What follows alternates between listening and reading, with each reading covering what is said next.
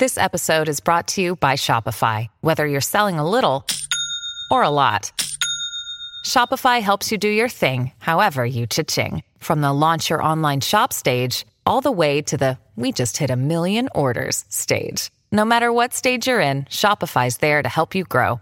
Sign up for a $1 per month trial period at shopify.com/special offer, all lowercase. That's shopify.com/special offer. Another day is here, and you're ready for it. What to wear? Check. Breakfast, lunch, and dinner? Check. Planning for what's next and how to save for it? That's where Bank of America can help. For your financial to-dos, Bank of America has experts ready to help get you closer to your goals. Get started at one of our local financial centers or 24/7 in our mobile banking app. Find a location near you at bankofamerica.com/talktous. What would you like the power to do? Mobile banking requires downloading the app and is only available for select devices. Message and data rates may apply. Bank of America N.A., member FDIC.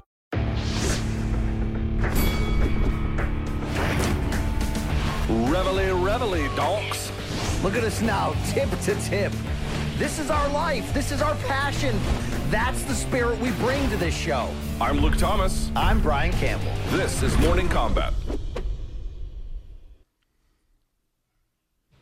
Back like a bad habit on a Monday and as washed as ever. Hi, everyone. We are back home, and it is time for another edition of your favorite podcast. It's time for Morning Combat. I am merely one half of your hosting duo. My name is Luke Thomas. I am joined by the Viceroy of Connecticut, the Connecticut dirt bag himself, Yeah. fresh off the bird from Dallas. How you doing, BC? You're like, this, my co-host is as washed as Daniel Kinahan's war chest, Luke, right? I don't even know what that means. Let me not launder you any longer here, Luke. Great to be back at it. Had a hell of a time down there in Arlington, Texas for all things Spence Ugas. Hope everybody enjoyed the fight, the pay-per-view, our reaction, all that good stuff. But we're back on a loaded Monday, talking UFC, talking Bellator, talking about, Luke, okay? That's what we do. Talking about the podcast, all right? Hey, you look, for a guy who just came off the damn weekend, you look happy, Luke. You look fit. I mean, I wouldn't pay that kind of money for that haircut. You know what I'm saying? But it does look good, bro. Right? I mean, I feel halfway okay, but I'm still pretty tired. And dude, traveling when you're in your 40s, man. I used to be like in my 20s, people like, oh, I'm so tired from traveling. And I'd be like, how is that possible? You just sat on a plane for a bunch of hours and then grabbed some luggage. It's not really all that hard. And then you age and you're like, oh, right, this is much different than I had imagined it being. But especially when they were playing loud music at all hours of the night and day during our stay in Dallas, Texas. They were pumping that bass down there at Live by Lowe's. Shout out to the fine people there at that establishment. But they're like, you will not sleep when you're here. That is yeah. Zippy sleeping. You're screwed if you want to go there for that. But anyway, we are back from Spence versus Ugas, which we'll talk about a little bit. We have not gotten into any of the UFC stuff, so we will do that today. Obviously, we'll recap a little bit of the Bellator stuff that happened on Friday. So thumbs up on the video. Please hit subscribe if you are watching on YouTube. If you are listening on via a podcast platform, please give us a nice review there as well. We always appreciate it. Let's see, Showtime.com. We've been telling you guys, you got to see BC on Saturday on Showtime, if in fact you had it. Of course, it was on YouTube as well, but still, it was simulcast. You can go to Showtime.com, get a 30-day free trial. If you like it, you can keep it. If not, you can bounce. BC, we got a merch store, morningcombat.store, and you're wearing the latest installment of that, as I understand it. I mean, look at this. I got 3 points of wisdom right here. Look, I'll say this, Luke. We've said about the quality of this merch. Look, if you don't like the design, that's on you. If you can't wear tie-dye above age 40 like I can and pull it off, that's on you. But when you're talking about quality, okay, this is what we give you with this stuff, okay? Champion material right here. We're down with that. Morningcombat.store. Get your Luke, Dead Luke line. Get your Factory Town MMA line, maybe your January 6th Insurrection line. I think we got a nice low-T starter pack that we're putting together, Luke. There's a lot of good stuff going down there at morningcombat.store. Yes, there certainly is. So be on the lookout for that. And BC, I would be remiss if I didn't mention we had a new sponsor called Bird Dogs who have completely changed the game. This is my shit right here, Luke. Let me tell you about this. So Bird Dogs, they make shorts, pants, and joggers. So first off, they're made from the finest quality material. But second of all, they come with the built-in liner that cradle your stovepipe for all-day comfort. Wow, what a read. I love this shit. Seriously, though, who the fuck likes being uncomfortable? This is a real read right here. If you're not wearing Bird Dogs this summer, Luke, you probably poop with your pants on. And now, thanks to Bird Dogs, you can do that and pull it off. No, it's not diapers, Luke. It's built-in lined underwear for on the workout, for on the go, for comfortability, whatever you got to do. It's time to upgrade the shorts and pants of your future. Your balls will thank you, and I can guarantee that. So here's the deal, Luke. This is what I want our people to do. Go to birddogs.com right now. Enter our promo code, Cuts Combat with a K, and they'll throw you a free Bird Dogs dad hat, okay? Now you can wear something that screams how low your T actually is. That's birddogs.com, promo code combat, and boom, get your free Bird Dogs dad hat. But most importantly, try out the product. Take a test run. Find out how comfortable you can be this summer. You will not take these things off, okay? I promise you that. The Bird Dogs promise you that. Your relationship status likely promises you that if you're over 40. That's just what happens, Luke, okay? So you think, I'm married, I'm going to be slanging, right? No, you're not. When they say stovepipe, what do they mean? I think that's to your discretion, to your imagination. Oh, let me finish reading here. Turnover page for more instructions. Will you stop? I mean, just stop. I know what you're doing. Will you knock it off, please? Okay. All right. There you go. Birddogs.com. Enter the promo code combat with AK. All right. BC, I'm ready if you're ready, good sir. I believe that is all the things that we have to promote. Yes, I think we're ready to go if you are. Look, how about we promote ourselves, too? An award-winning duo. The best damn combat sports show, period. And according to some in the UK, the best sports podcast that was ever made. So with that out of the way, yeah. Oh, yeah. Morningcombat@gmail.com, of course, is the place to reach the show. All right. With that out of the way, let us begin. Topic number 1, BC. We were just in Dallas. This was the most significant combat sports event of the weekend, so we will start there, but don't worry, UFC fans. We'll get to UFC next. But first things first, BC. Errol Spence stops Yordenis Ugas in the 10th round, basically, to claim 3 of the 4 welterweight world titles. Let's start here. What can we say about this win, and what can you say about how he did it? I think you can say without a question of the doubt that Errol Spence is one of the special fighters of this era, potentially on the road to becoming the welterweight in the post-Mayweather-Pacquiao era. Obviously, it's going to come down to that showdown that we all want with Terrence Crawford. But when you look at the questions against Errol Spence, Luke, the time off, the eye surgery, the accident before that, I mean, this could have been not only a tragic story had he never gotten back into the ring, but it could have been a story where, hey, a once great fighter went through some stuff, came back, and, we found out what he still had left.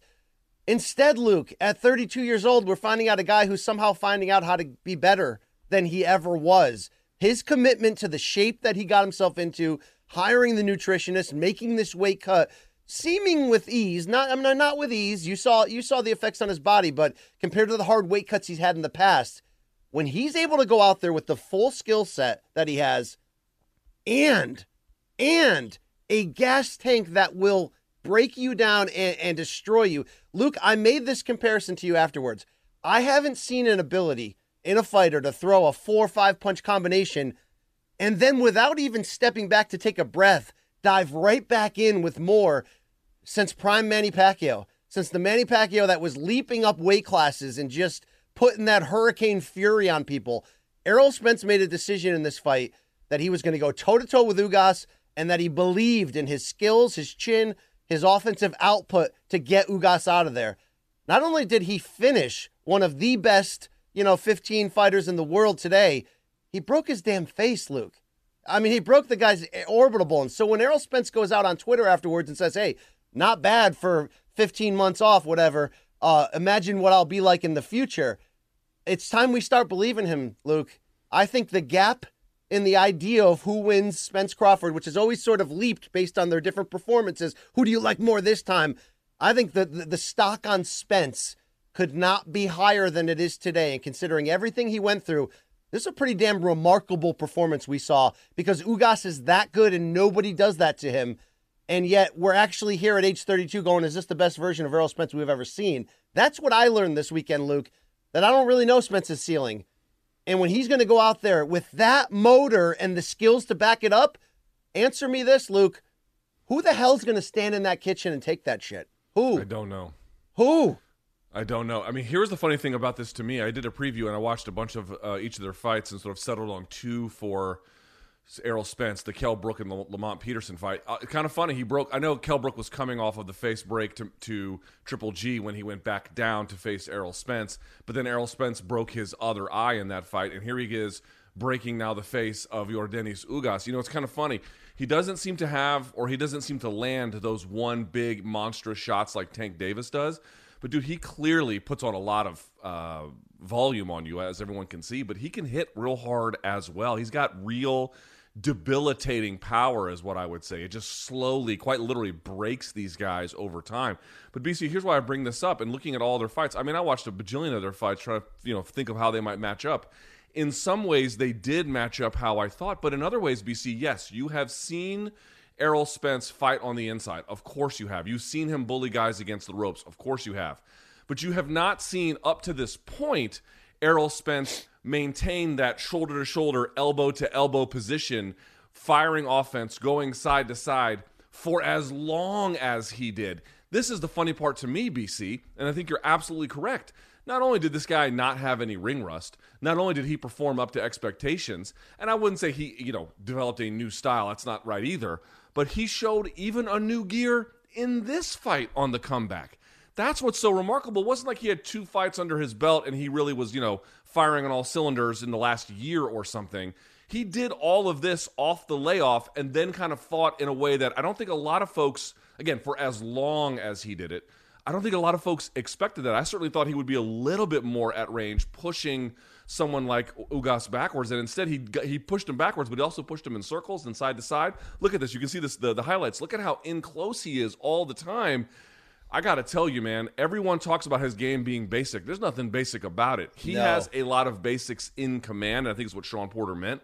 But he has so many of them, it just becomes overwhelming. I'll tell you this, BC. We'll talk about Terrence Crawford in a minute. I think Terrence Crawford probably has the flashier game of the two, and he might be better. We'll have to see. But in terms of the overall, I would say, depth and breadth of the game, Errol Spence, there's just not a lot of boxers like him. They just don't there's exist not a lot of like boxers this. like him today or really ever, because, I mean, that was Chocolatito-like, his ability to sort of move his foot, rotate his stance, get off those different power shot combinations in close. And Luke, it's not that he didn't take shots in return. He ate some big right-hand counters from Ugas, but the volume was so much that, I mean, it was swallowing Ugas up. You saw the final punch stats. He more than doubled him. Every category, he dominated him. So, Luke, to get people online, which I've seen, somewhat credible people too, go, yeah, man, but what about the lack of head movement? Do you realize when you commit to that level of offensive production, you're going to stay in the strike zone? You know what I mean? You're going to get hit. It just so happens Spence has a world-class chin, an ability to, recuperate on the fly, make adjustments, and obviously that 6th round could have gone down the other way when he got hurt by a big shot, knocked his mouthpiece out, then ate 2 more clean shots when he took his eye off the ball. That could have been disastrous, Luke. That could have been a knockout loss. Yet he bit down, came on at the end of that round, and really, again, answered every single question. So, Luke, I'm going to be updating my CBS Sports Boxing Top 10 pound-for-pound list tomorrow. But spoiler alert, the top of it looks like this. Canelo Alvarez, number 1. Errol Spence Jr., number 2. Terrence Crawford, number 3. The monster Inoue from Japan, number 4. And then, there's Usyk, there's Tyson Fury, there's a few others right after that. I got to ask you a very tough question here, Luke. Because what Canelo Alvarez did in the last year, we said, wow, what a crowded pound-for-pound field, yet here's an all-time great in Canelo, just widening that gap. How close is it in your eyes right now between 1 and 2 under my list of Canelo Alvarez and Errol Spence after this performance? So someone asked me this question last week, not specifically this one, but something like it, which is how do you measure pound for pound? Because some people will look at the accomplishments that everyone has and then try to weigh them and see whose resume allows them to be put at the front of the list, assuming that they're doing things currently. And the other one was, like, who do you think is more talented? It's harder to answer the second question without some reference to the first, but I'll try to do that here. I actually don't think there is a narrow gap in terms of resume between Spence and Canelo. I think Canelo moving up weight classes and what he has done, fully unifying a weight class at, 168 he unified? We're talking about just an extraordinary achievement. Spence has been gone for a while. Obviously, this performance over Saturday was amazing. But I'll say this, in terms of skills, I don't think hardly anyone is better than Errol Spence. Canelo's got a bit of a different game. He's got a little bit more slickness to him. He does have that head movement. He's got more explosive counters, that kind of a thing. And those are things that Errol Spence doesn't have. But, dude, Errol Spence's ability to just continuously find openings, create openings, and then create this rush where every minute feels like the last one was not nearly as dangerous, and it gets way worse, way quicker. He's sort of like this slow moving tidal wave for the first half of the fight, and then it's an avalanche after that. I mean, I don't know what the metaphor is, but that level of work rate, that level of discipline. I mean, think about breaking the faces of Kell Brook and Yordenis Ugas. I mean, part of it is that he has big power. Part of it is that he is so accurate with his punching. He's able to go to the same target over and over and over again. This wasn't the uppercut that dropped Leo Santa Cruz, some monstrous shot. It was a continuous ability to thread a needle over and over and over and over again, and that is just so remarkable. So I'll keep Canelo at number one, but talent-wise, there is a negligible difference between them, even if there are some stylistic differences. I agree with you. And obviously, Canelo floating in weight, as you said, now he's going up to 175 in a fight against Bivol. That's so much harder than people realize. That's sort of historical precedence, but Spence right there. Crawford, after the Sean Porter knockout, is right there. Obviously, Inoue, but man, we are talking about some potential all-timers putting on one great performance after another. Man, Luke, we all kind of, not we all, I predicted, look, this could be, good chess match. It'll go the distance. It'll be 7-5, 8-4 Spence, but it'll be clear. No, Luke. I mean, it was one-way traffic, as you would say, for most of it after that, early close-ish start. But I didn't think it would be this much of a destruction. So I'll tell you what. Here's why I thought it could have been. I didn't see this exactly, like fighting on the inside. I thought it would be a different range, and so for that, like Errol Spence very much surprised me. But dude, you know this as well. You've seen his fights just more than I have.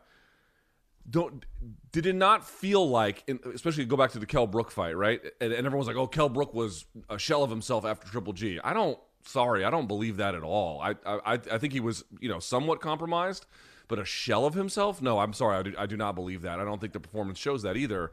But the point I'm trying to make is, dude, have you not noticed in Errol Spence fights, there comes a point where they offer his opponents very stiff resistance, and then all of a sudden, it doesn't collapse, but you can see it slipping through their grasp, and dude, he puts on the fucking gas pedal after that. And I just felt like if he's able to pump the jab and continue to work, dude, that's the thing about Spence. Part of it is, yes, he's got a lot of the basics and the fundamentals, and he brings them all together, and it gives him a lot of options. But the other part is, dude, he just doesn't stop. And so because he takes things away from you, and because he still has the gas pedal to the floor, by the time those late rounds come around, I'm always curious, like, who the hell can stand up to that if he's been landing? This is the challenge for Bud Crawford, and we'll talk about him in just a second, but the challenge will be, dude, he's going to keep touching you. You have to find a way to stop that. And I don't really know what the answer is. In MMA, you could just take him down. In boxing, you have to figure out a much trickier problem to solve. And so, I did think he was going to stop, or at least really hammer Ugas late. My major takeaway was I didn't see him doing it with the shoulder inside like that. Well, this version of Spence is going to blow away the Keith Thurmans if they fight, the whoever, because I do think it's true, and I think it needs to be said again. I know I've been harping on this point this week. But what his commitment to the game, Luke, even during that great calendar year of 2019, which ended, of course, with the bad accident, but started with a shutout pay-per-view, performance against unbeaten Mikey Garcia, and then a fight of the year slugfest in which he overcame Sean Porter. That version of Spence was showing up to fights like drunk as shit, getting on camera and being bloated and blowing up in weight between fights. Yet he was pound for pound number 3 and on his way to becoming a unified champion. Dude, he's had a lot of humbling experiences outside of the ring, but luckily, he's still young enough to where now that he's got the full work ethic. It's not that he didn't work hard. He's always been in killer shape. He's an ex-Olympian. I mean, look, the guy's the real deal. But to clean up that final 20% of what he is, and to commit that now, he's going to destroy every welterweight not named Terrence Crawford. Right. And that, Luke, is why God, would we have loved this fight, Crawford, Spence, back when they were 27, 28 and first becoming champions? Of course, right? Nobody wants to wait till Mayweather and Pacquiao are 38 and 36. But we're still talking about you're kind of fighting for this era, meaning, okay, it's Canelo's era, but in terms of the welterweight game, you're still 1-2, you're still unbeaten, you're still champions, and they may be better now at this age in terms of the experience mixed with the physical, where there's only one guy, I think, who can solve Spence. And, dude, it is Crawford. Crawford's ability to box from the outside and switch stances, his ability to creatively land power shots. Luke, dude, seriously, if they made this fight in 2017, you'd been jumping out of your shorts.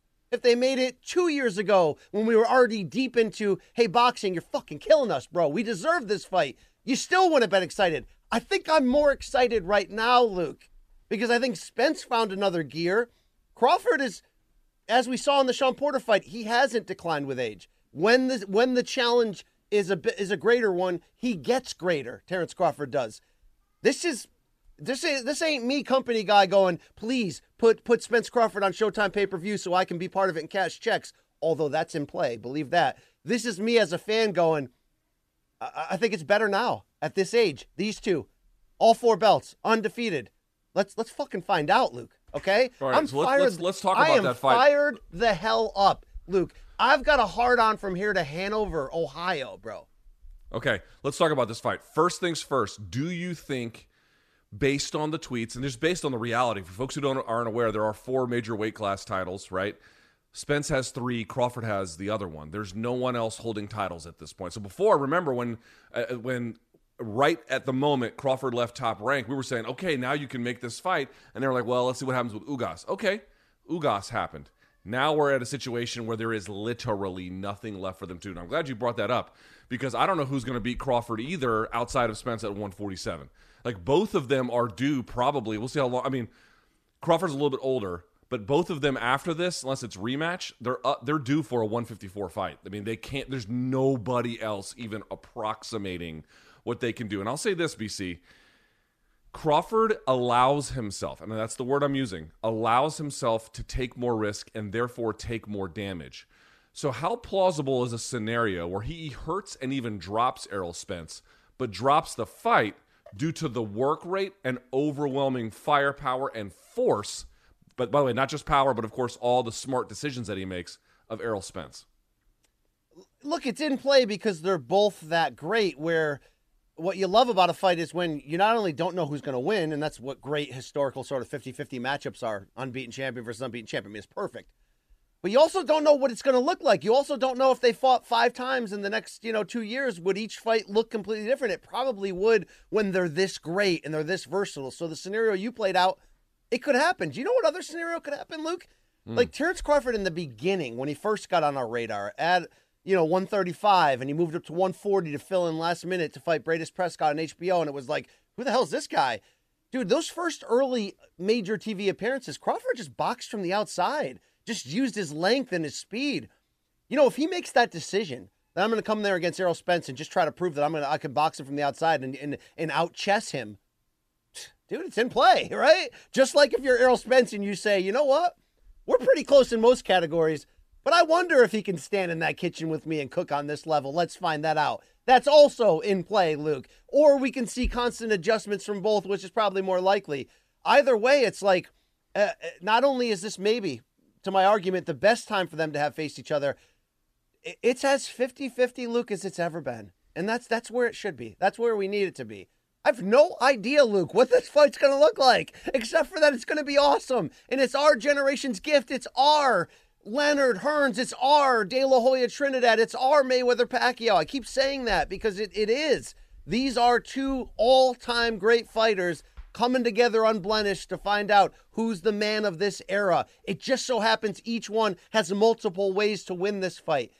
Good God, give it to us. Give it to us right now. All the people involved in this. Now, where I know Crawford's a free agent, which makes the likeliness of this happen next, again, stronger than it's ever been. I don't know if we have the Terrence Crawford tweet, but you mix Spence going on the microphone afterwards and not doing anything but calling out Crawford, Crawford tweeting at Spence, it's time to make the fight.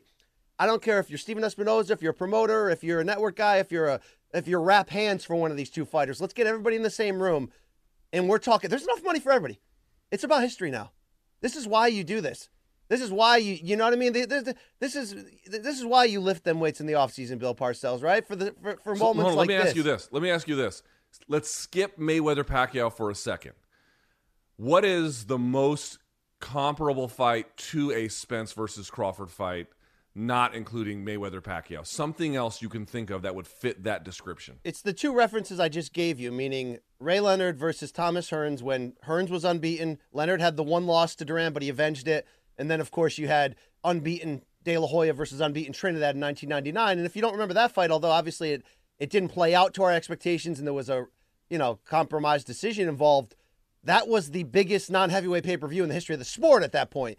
So those two examples, those guys were younger in their career, which is more about you'd prefer that as a fan, right? When guys are rising to face each other. So it's a little bit more like Mayweather-Pacquiao just from the age, but I think it's the perfect middle ground between these two fights, Luke. And is there another comparison? Well, it's not like we haven't ever had welterweight unifications, right? The one Saturday night was the 12th all-time.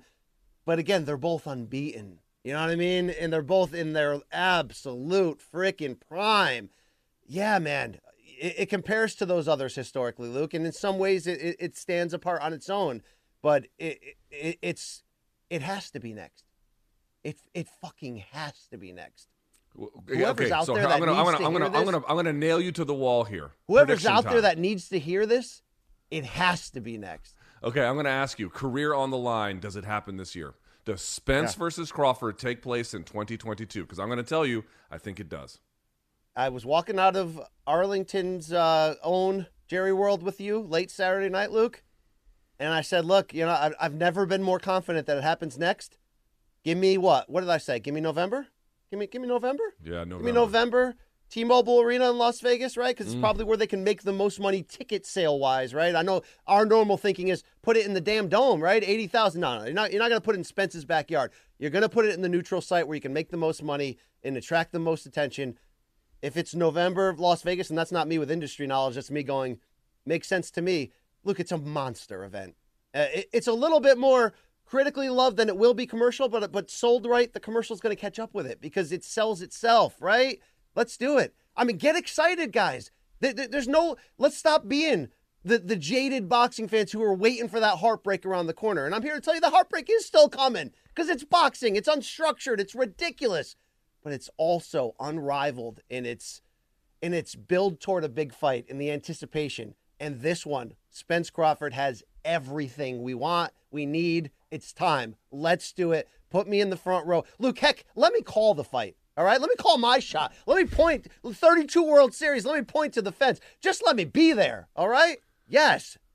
Damn. By the way, I get more requests for us to do fight companions than maybe for anything else. So we have to figure out a way to do that. I wouldn't do a fight companion for Spence versus Crawford, but we should probably figure that out. All right, before we go here on this topic, BC, let's talk about Ugas for a second. There was a question about whether or not he lost stock here. I have to tell you, I don't think he did. He went up against a renewed Spence, who, yes, there were questions about him, but then when you saw what he turned in, and I got to say, yes, the 6th round was a little weird with how Spence let his guard down and then got hit, but there were other moments, where Ugas was landing pretty well, I thought, actually, especially for the first 6. And also the amount of heart that he showed. I think what most people are going to walk away from is, okay, he fought a guy who was a little bit too good for maybe everybody, but he still made a very strong account of himself. I don't think Ugas' stock got hurt here. Do you? No, not at all. And you got some of those reactional tweets. And again, I don't even know why I reference tweets. Look, you've been in my ear for as long as I've known you saying, that's the 1% of people who have nothing else to do and shouldn't have a say in this world, and you're giving it to them. But you did see, man, what a shitty game plan from Ugas. I don't think it was. I think he got run over by a train that he was prepared to fight, an aggressive, fun chess match with, and it turned into a phone booth war. Now, it wasn't a sloppy, all-time great brawl, but it was Spence, footwork, craft, setting up, just being relentless. And here's the deal. Spence never took his foot off the gas. He never gassed out. He never needed to make adjustments outside of that right hand, which was catching him here and there. But again, that's the price you pay when you stand directly in front of a guy and at times square up to throw big combinations. Ugas, I think, was was hoping that one of those big right hands would sort of change the pace and the momentum a little bit, and maybe he could start boxing and do what he does, which is slowly get closer and kind of piece you, pot shot you one at a time.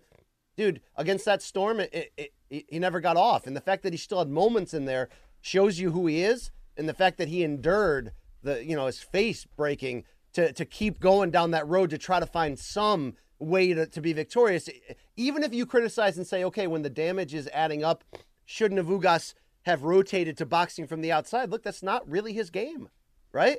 He's a guy who is crafty and technical, but does it in a dangerous spot, gets close to you behind that high guard, because most people, Luke, can't find him behind that high guard. Spence, like you said, was doing all kinds of craft that you could tell they were well-studied, well-prepared. Shout out to Derek James, the great trainer of Errol Spence, to fit those shots in around the guard, through it, over it. I don't know what you could say what Ugas should have done. You know what I mean? Yeah. I don't think against a fighter this great, who is this dialed in, there's really nothing you can do. No, there's nothing you could do. I mean, yeah, it is true that Spence made the fight a little uglier than he normally does in order to open it up. But if you're a guy who stands like this, boxing at range, far enough at the very, very end of your jab and then sticking and moving like a Sean Porter, it doesn't work. There's a certain amount of offensive opportunities built into each kind of style. Some have more, some have less, some have A, some have B, but there are limits to it. So that's just not really in the program. And I would also say, like, again, how many people are familiar with Ugas's catalog? I was not until I had to do homework. But then when I did, dude, he is the epitome of being careful and precise, and his timing. I mean, go back and watch that Pacquiao fight. His timing is impeccable. The reason why it wasn't here is because Spence took that away from him by pushing into him and turning him and then pinning his glove to his own shoulder and then coming around the side. And then when he's bending over, he's eating uppercuts. And when he's coming around, he's eating hooks. He didn't know where to go because Spence removed that element of the fight from him. Pacquiao could not do that. But Pacquiao ain't Errol Spence. I'm not sure anybody's Errol Spence. So I don't think Ugas did he fight the most brilliant fight you've ever seen? No. But it was a good effort. It was a determined effort, and to me, his stock is just as high as it was going into the contest. I didn't think he was going to win anyway. So there you go. All right, BC. Look, how good of a friend? No one says this. How good of a friend is your Dennis Ugas to Aroldis Chapman, the Yankees closer, that he made his nickname 54 Milagros. So I think the latter is his mother's last name. The former is his best friend. Dude, that shit's everywhere. It's on his waist. It's on his jacket. Luke, imagine if I put the arms down on the battlefield and said, Luke, from here on out, I'm for you in every category. Imagine you walk around with some BC merch. I couldn't imagine. How good of a friend is Ugas? He's pretty great. But, I mean, isn't it true that Chapman gave him like $20,000 to get back on his feet, and then he used that to move to Vegas and then reconstitute his career in 2016? I didn't know that. Chapman's a pretty good friend too, I wouldn't give you $20K, Luke, but I'd talk you off the ledge in a second, okay? 54. Okay. With that out of the way, let's talk about, finally, I know our fans are very upset that we have delayed it this far, but here we go. Let's now talk about the UFC. Okay, so here's what happens. In the main event, we have Belal Muhammad getting a decision victory over Vicente Luque. Went all 5 rounds. This is easily, BC, the best win of Muhammad's career. It sets up a potential showdown with Colby Covington. We'll talk about that in a second. But first, what did you make of the fight? And what does this victory, the 7th in a row now, prove for Muhammad? I really like this performance, and I didn't prepare to like it, meaning we didn't get to watch it live. You and I were at the Spence fight. You had it on your laptop. We're kind of looking at it, but we didn't get the full structure. So you hear things, Luke. You hear, they went the distance, and it was kind of boring, and I don't know if we really learned, blah, blah, blah. I learned a lot, Luke. I learned that Belal Muhammad can, when needed to, can really make smart, calculating adjustments to take away all of the things that made his opponent good. And here's why this was key. Muhammad had lost by knockout back in 2016 to Luque, and then they both went on these really strong runs to put themselves in legit title contention. In Muhammad's mind, he'd already lost a gunfight against against a shooter. In this case, Luke, he made such brilliant adjustments. Some of it was subtle footwork. Some of it was just a smart attention to detail. But I think, and you can tell me if I'm crazy, it was offensive enough to where he had Luque figured out. Was it overly exciting? No, but it was one timed takedown per round, seemingly decent enough top control to keep him offensive. And then anytime they got on the feet, really just minimizing the angles and offensive opportunities. And in the end, it kind of made Luque look a little bit limited for how much recent success he has had. And even when Luque slipped in that short left check hook that kind of rocked Muhammad, you saw great defensive responsibility to get his legs back and then an instant shot to change the momentum. I don't think this was a position, Luke, where even an exciting, emphatic knockout win to avenge his most recent loss would have allowed him to cut the line. We know where we're going right now. It's Kamaru Usman probably against Leon Edwards. Hamzat just beat up Burns in an all-time great war and, could very well be next. This became more about survive and advance. And the fact that Belal not only realized that, was able to execute that over 25 minutes, which again, if you're a Belal Muhammad and you really want people to remember the name, you've got to be prepared for that title leap, which goes from 3 rounds to 5 rounds, where you have to fight differently in most cases. He did that in my eyes. So he had the perfect backup plan ready to make the call out for Colby, but I think he understood, Luke, I need to protect where I am in the rankings. I'm not necessarily going to be able to leapfrog everybody, so let's go smart. I don't remember a performance as smart as this one from Muhammad, who tends to rely more on pressure in his biggest wins. This was layered, Luke. This was IQ heavy. Much respect to Belal. This was a very strong performance of his. Let me read his wins since he lost to Jeff Neal in 2010, or his fights anyway, because there's one no contest against Edwards. Everyone knows the story there.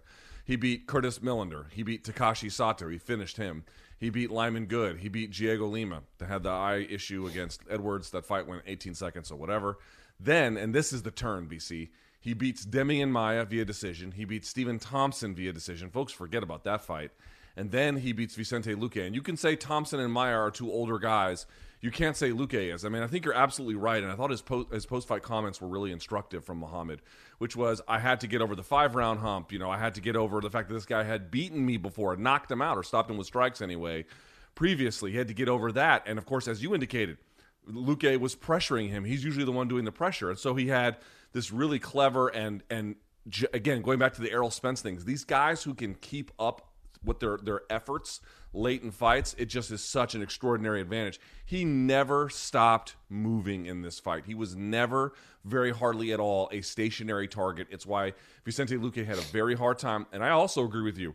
Yes, I think Luque is the better striker of the two, and I think that that left hook, but other things he threw showed that. But Muhammad was landing. He was landing 1-2s. He was landing jabs. He was landing from either stance, good combinations. I also think he was switching stances a lot, in part to set up different takedowns. Also, in part, he was getting them from different stances. Folks, go back and look at this. He had different kinds of takedowns. I won't say each time, but there was enough of a variety of them where he wasn't going back to the well. He was using different setups and different entries and different finishes to get what he wanted. Dude, this was, I agree with you, this was a very smart, disciplined, layered approach, beating a high-quality opponent. And I'm going to say it one more time. In a 5-round fight, in a main event, against a guy who had not just beaten him before, but stopped him with strikes. He had to make sure, and you can tell in his prep he did. By the way, all through Ramadan, so he's fasting as long as the sun is up.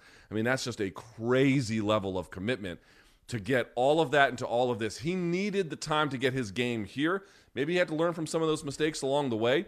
This is easily the very best version of Belal Muhammad, and this win is as quality as they come in the welterweight division. I really love this for him, and I understand it wasn't super fan-friendly, BC. Fair enough. But if you like fighting, if you like educated fighting, you got a lot of it here. There was a lot to like. I think it was savvy, and I think it was an understanding, like I said, of where he is in the rankings and what could be next. So I want to ask you this, Luke, because I thought the call-out of Colby was a good one. It makes sense. Do I think he'll get that fight? I'm not sure.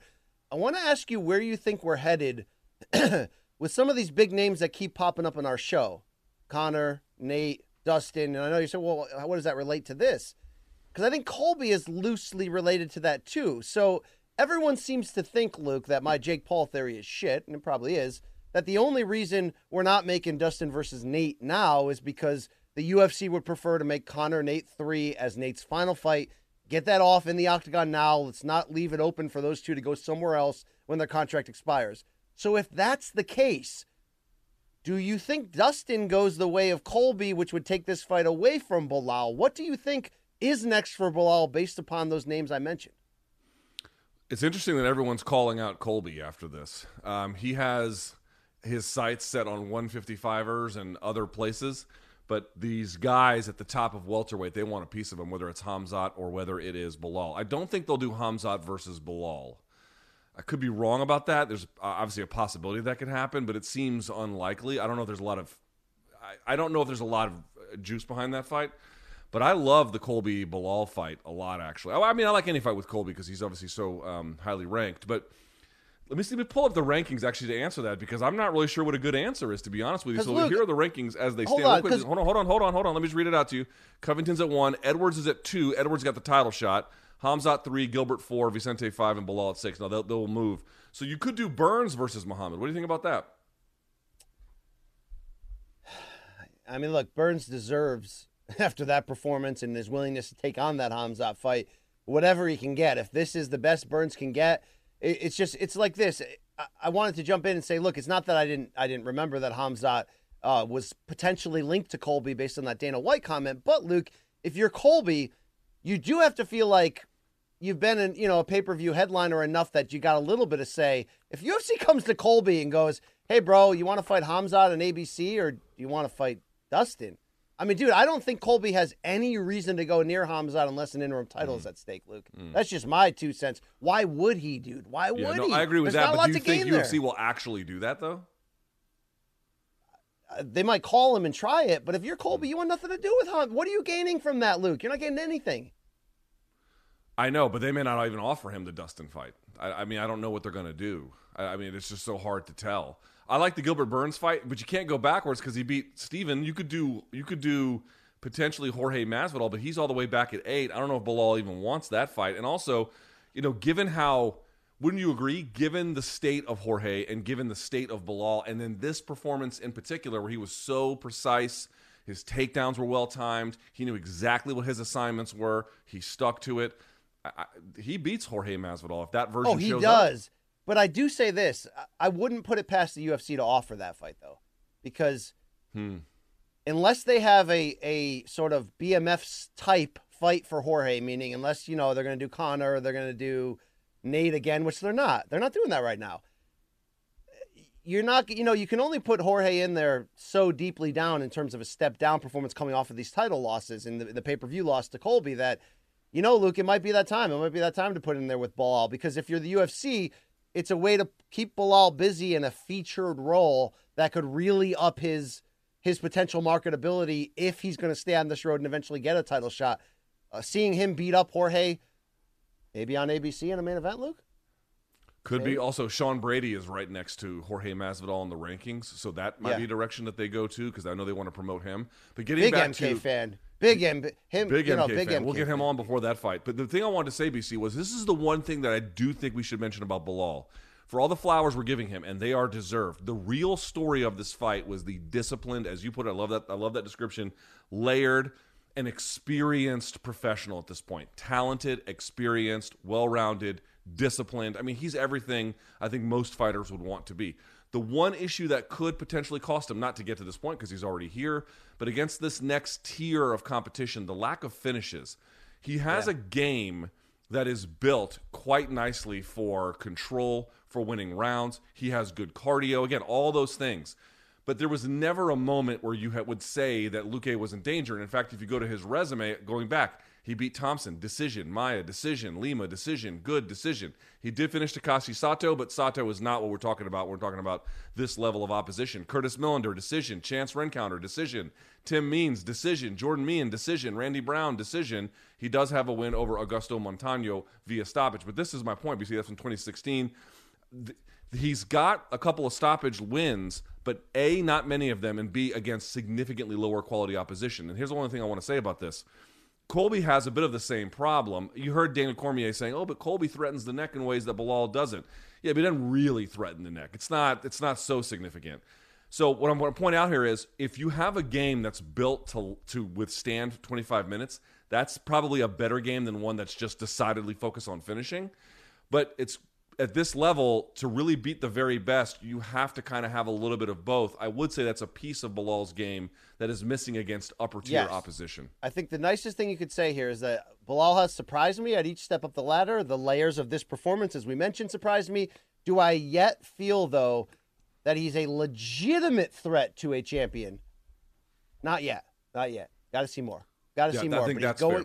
He's going in a strong direction. And on the flip side, Luke, I'm a little bit disappointed in Luque. He was coming on. I have one thing to say about that. Let me tell you what I'm disappointed in, and let me see if you agree. In fact, I pulled this up earlier today because I was looking at the stats on this. Yes, I have them right in front of me. Perfect. So the best round that Luque had was what? The third round, probably? That's where that left hook landed and kind of stumbled him? I believe after that round, maybe the one between rounds 2 and 3, but there was one round midway through the fight where his corner is expressly telling him, you got to jab to the body and then work your way into other places, right? You should go do that. Vicente Luque, in the entirety of that fight, and I realize I'm not in a position to be in his corner. That's not what this is about. But I'm just sort of pointing out what his corner did say. He targeted the body just 7% of the time. He went to the head 64 and then to the leg 28. And those were valuable. But it did seem to me, BC, against the advice of his corner, that there was some body work that could have really transferred some of the defense that a guy like Muhammad was working with that he did not invest in, that could have maybe not changed the outcome of the fight, although maybe that too. But the fact that it was missing definitely hurt his chances. Yeah. No? Yeah, I see where you're going with that, Luke. I'm not. Listen to this. I'm not saying that you have to mix up the targeting evenly. For example, Bilal Muhammad went 85% to the head and 13% to the body, just 1% to the leg. He doesn't need to target the leg. Fair enough. It's not about having an even distribution. But if your corner's calling for it and the guy can know that for the most part it's either going to be a leg kick or a face punch, it makes managing the defense at least a little bit easier. I didn't see the adjustments you would need to see at this level to, it's like Luque's a great fighter when he's in control of the terms and he's pushing ahead, Luke. This was one where we really needed to see some nuance and adjustments and like you said, variety. And it wasn't there. It wasn't there. So a lot humbling. It's a humbling loss, Luke. A guy that he knocked out before, it's a humbling loss. It certainly is. All right, topic number 3. We move on here. Let's talk about the controversy in the co-main event. So this involved two fighters, Caio Borralho, I'm sure I'm pronouncing that wrong, taking on, and he defeated Gadzhi Omargadzhiev. Okay, and the technical decision is how it was decided, 29-27 across the board. It stopped officially at 3:56 of the third round, BC. Or I guess after the fourth? No, it was in the third. Excuse me, it was in the third. I apologize, because there's only a 3-round contest. Yes, that's right. All right, so here's the question, BC. Based on how the rules are written and the technical decision that was reached, does a fight like this incentivize cheating? I'm not saying that Borralho did, but you can clearly see a scenario where one could play that game and the rules would incentivize it going forward. I bring up one example where Tim Elliott is grabbing gloves and everything else, and people are like, that's real dirty the way he's fighting. And then afterwards, he's like, it's my job to fight. It's the referee's job to call it. If he doesn't call it, why should I not do it? That's a great question, BC. Why shouldn't he do it? Well, I think we have a larger gray area issue, and I really want to credit Daniel Cormier and Dominic Cruz, on the broadcast for kind of laying that out and comparing this to what happened in Jan Sterling 1. And, nobody wants to see somebody win a title on a DQ, but we understand why that is there, so someone couldn't exploit the rules to keep their belt. Well, in this case, if there was intention of doing even though afterwards Borralho was like, I thought his knee was I didn't know his knee was down, which it was. I didn't love Borralho's wow, that's a bad pronunciation, a breakdown of why, but I also can recognize that in the flow of a fight, dude, how could you be fully aware of everything? You know what I mean? You're in the midst of a fight and you're getting hit and all that. I will say this, I think that was a good discussion that something needs to be looked into, because in this case, if you're Borralho and you did have bad intention in mind, he's clearly up 2-0 on the scorecards. It was a hugely impressive performance in his UFC debut from Brazil, wild as shit tattoos, consecutive wins on the Dana White Contender Series. He's leaping through your screen. We're hearing about him grappling with Damian Maia for years to be prepared for this moment. He's widely up 2-0. Yeah, he had the cushion to potentially lose a point and win there, but he doesn't know in that spot, Luke, even if that is his bad intention, that the other guy's not going to continue, because this also had that weird development of the doctor going, yeah, he looks fine to me, he can fight, and it was Omar Gadzhiev saying, no, I can't, and then I guess was willing to take the gamble of going to the cards and lost. What I don't know, Luke, necessarily is how you fix this scenario. I don't want to see a title changing hands under any circumstances like we saw in Jan Sterling 1. I don't want to see someone abusing the rules going, look, I'm not going to get DQ'd. I might lose a point, but if I got a big enough lead, I can do it. So, Luke, how do you fix this? I don't have an answer, but I do know there's an issue here that if we keep going down the road and have fights that end and look like this, it will be adjusted. There will be something that needs to put into place to sort of stop this behavior. Does it need to be an instant disqualification? Is that the only thing that will sober this up, Luke? No. But I grant that there are a ton of problems here. Versus, I looked this up, like what is the difference between an intentional and accidental foul? And in terms of how most states define it, they don't really tell you what the difference is. You're sort of just allowed to infer what it's supposed to be. I mean, you know, it looked to me like, I granted that he kind of thought, oh, if he just has his hands down or the back of the hand, because he kind of has his hand like this on the mat. If you have it like that and your knees are, you had both feet in the air, He assumed that like it didn't count or it was somehow, he just didn't seem to understand the rules. So part of it is there's still like a rule issue understanding with the fighters, compounded by a difficulty I think that the referees have by a lack of a clear description of, well, what separates intentionality from accidental, because that would have made a difference in the outcome here as well. If it's an intentional foul, you go one direction. If it's accidental, you go another. But then at the same time, he's calling it an accidental foul, but then they still took a point from him, right, which is where you get the 29-27s across that, because he was winning. He basically had taken the back all three rounds eventually, right? So that was really why he was up. So it's like you take a point from him, but you don't DQ him, but it's an accidental foul. Like none of that really adds up. BC, I'll tell you what the solution is to answer your question, aside from the difficulty. You need a superior rule set. That shot should be legal. That's what should happen. That shot should be legal. Yeah. If they have knees down, that's different. There are situations where I think a grounded opponent should not have their head hit. But the simplest explanation is, what is the difference between that and him retracting his arm in terms of what you would allow? Nothing. It would have landed exactly the same. The fact that he has a hand down to me is immaterial. The rule set sucks, and so it forces us to come up with these different conclusions and this fucked up algebra we're trying to do. Well, it's accidental, but it's DQ. Well, it's not a DQ because it's not in the second, it's not in the third. The shot should be legal. That's the answer. The shot should be legal, and we just keep on moving with it rather than this fucking rigmarole about what's accidental, what's not, DQ, or we pass the second round, is it a technical decision? All of that is a function of having a shitty rule set about what is and isn't legal. And this isn't you saying, hey, bro, let's just let it all be legal. Let's do soccer kicks. Let's Joe Son people in the nutsack. Yeah.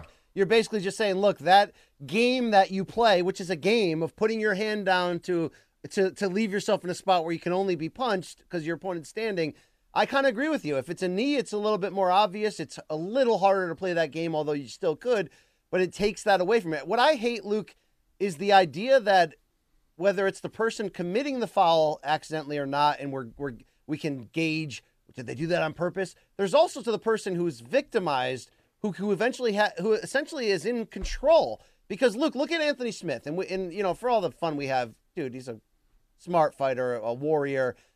And I always sort of praise him, but not joking.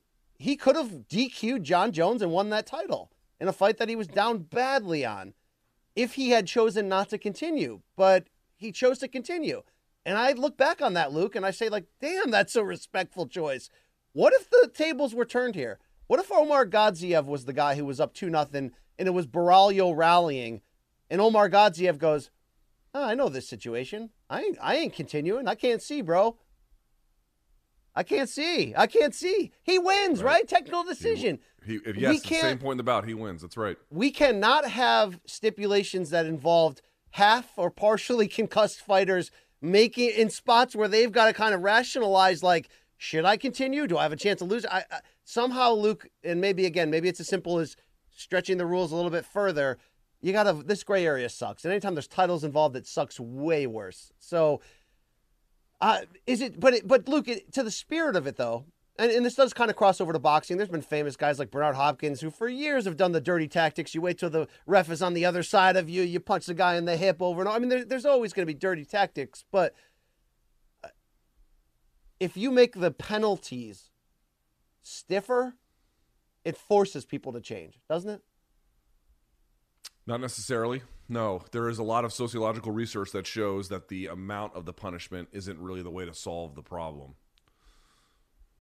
When you need mealtime inspiration, it's worth shopping Kroger, where you'll find over 30,000 mouth-watering choices that excite your inner foodie. And no matter what tasty choice you make, you'll enjoy our everyday low prices, plus extra ways to save, like digital coupons worth over $600 each week. You can also save up to $1 off per gallon at the pump with fuel points. More savings and more inspiring flavors make shopping Kroger worth it every time. Kroger, fresh for everyone. Fuel restrictions apply.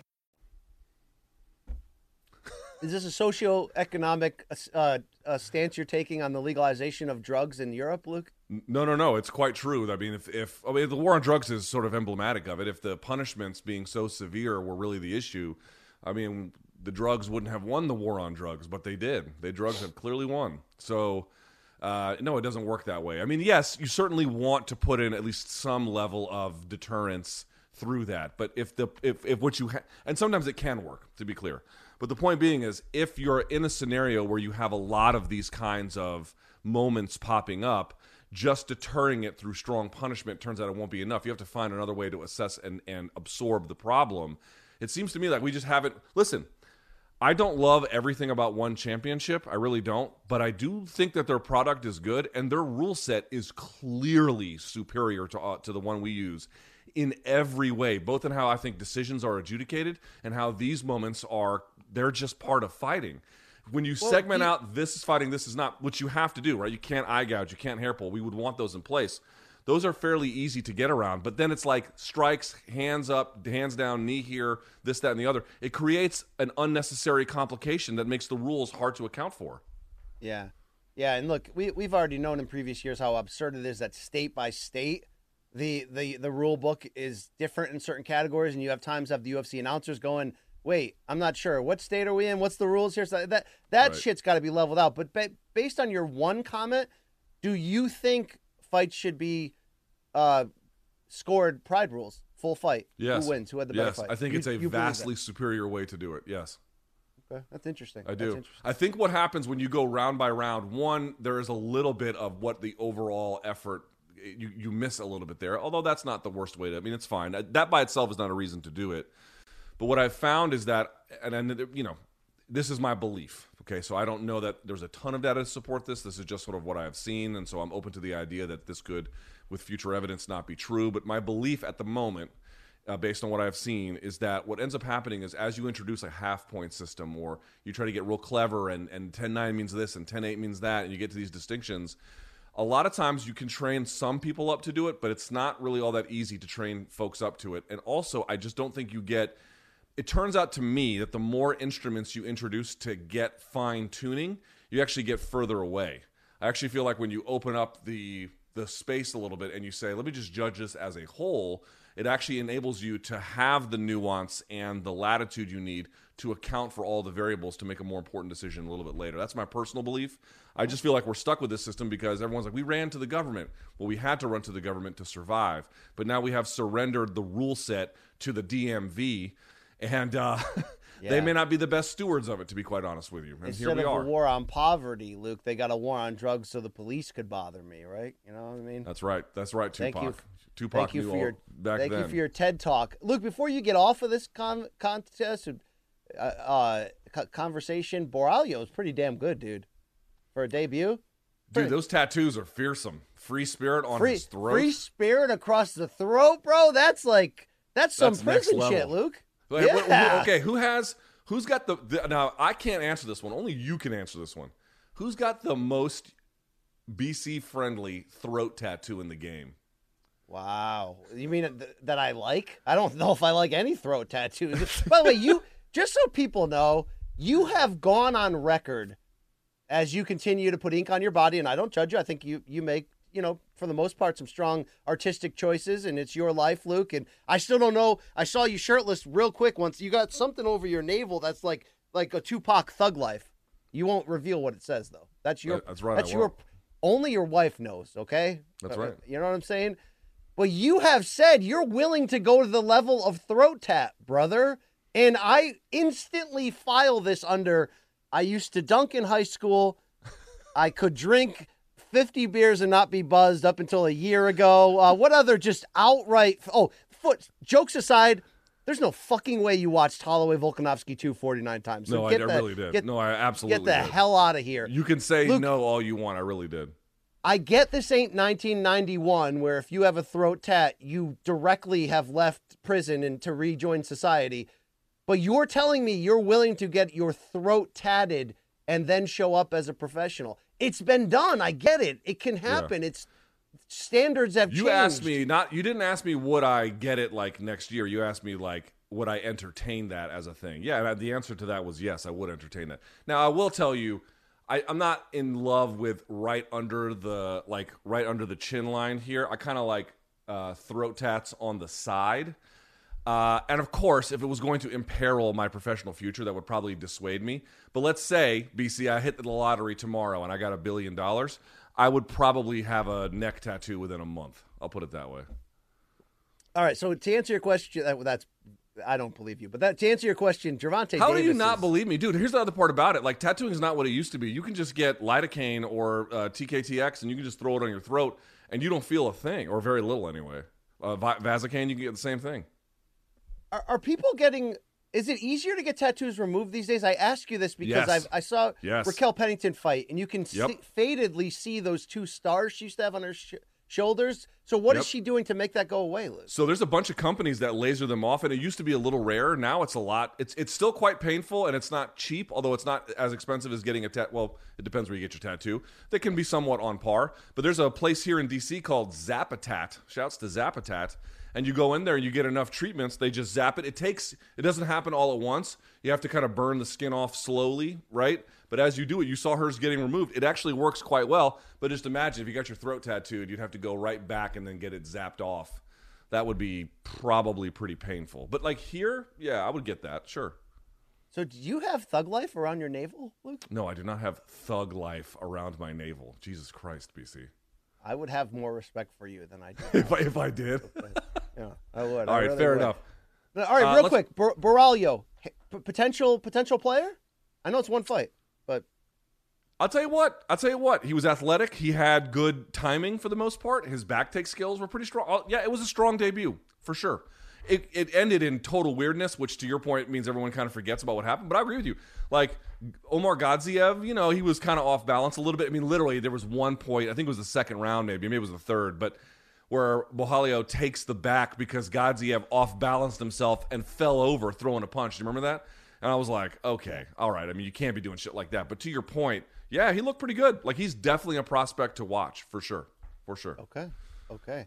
I mean, the rest of the card was a fair mix of, like, adult club buffet, like strip club buffet. The card wasn't strong. Lunch. The card was not strong. Yeah. All right, let's talk about at least a strong top of the card. Let's go to point number 4 here, BC. Patricio Pitbull. Now, of course, for the Ugas fight and then for this Bellator fight, we did do a post-fight show, so we won't belabor the whole point, but it is worth going over. Patricio Pitbull, he got revenge, BC. Can you believe it? Defeating A.J. McKee, of course, in the main event of Bellator 277. BC, did the win prove that Pitbull is better than McKee, or did McKee get robbed? I don't think it proved that he's better than McKee, no. I mean, we saw him get, taken care of quickly in the first fight. Boy, do I want to see a third one. Did he get robbed, I think, is the right, next day or 2-3 days later discussion. And, you and I got a lot of people coming at us going, oh, Showtime company men, of course they'd support Pitbull. Well, no, bro, first of all. Do we think it was as wide as that one judge? No. Dude, I like how people think that we do Bellator's bidding for them. You should ask someone from Bellator whether they think MK does their bidding. I think you might be a little bit surprised at the answer you get. You're like, I think they would prefer if we stopped talking about Bellator. Yeah. But look, do I feel it was a 3-2 fight either way? Yes, there was some high-level chess match elements to this fight.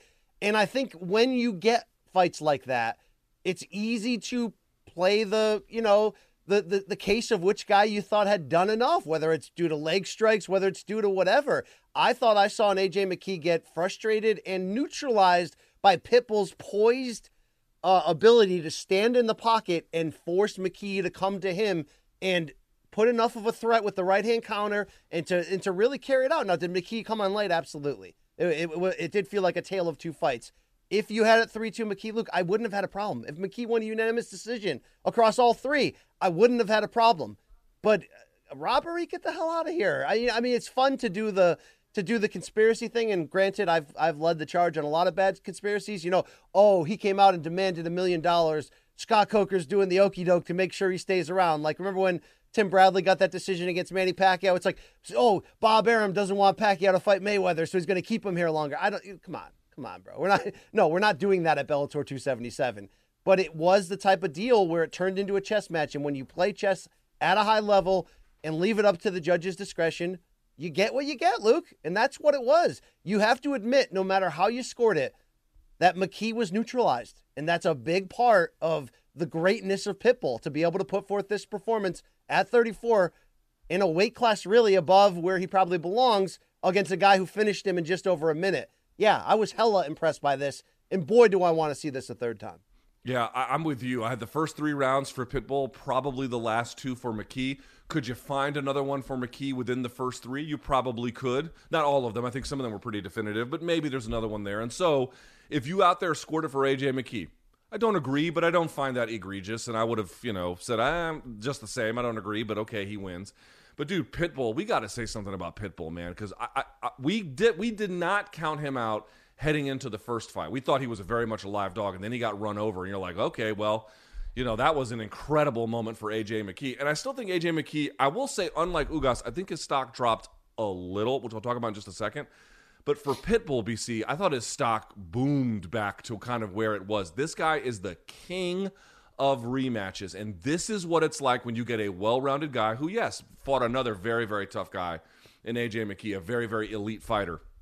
But for him to have, as you put it, that poise, that understanding, those adjustments and everything else, man, to have all of that ability, all of that firepower, not be shop worn at this stage in his game. He's a fucking Iron Man, BC, to be around this long and the wars he's been in, and he's still this fresh where he could come back from a defeat like this and then still have the mental fortitude to want to recapture lost glory. Dude, he is a fucking marvel. Pitbull is a marvel. He once moved up to lightweight and one-punched Michael Chandler. I mean, this guy's come on.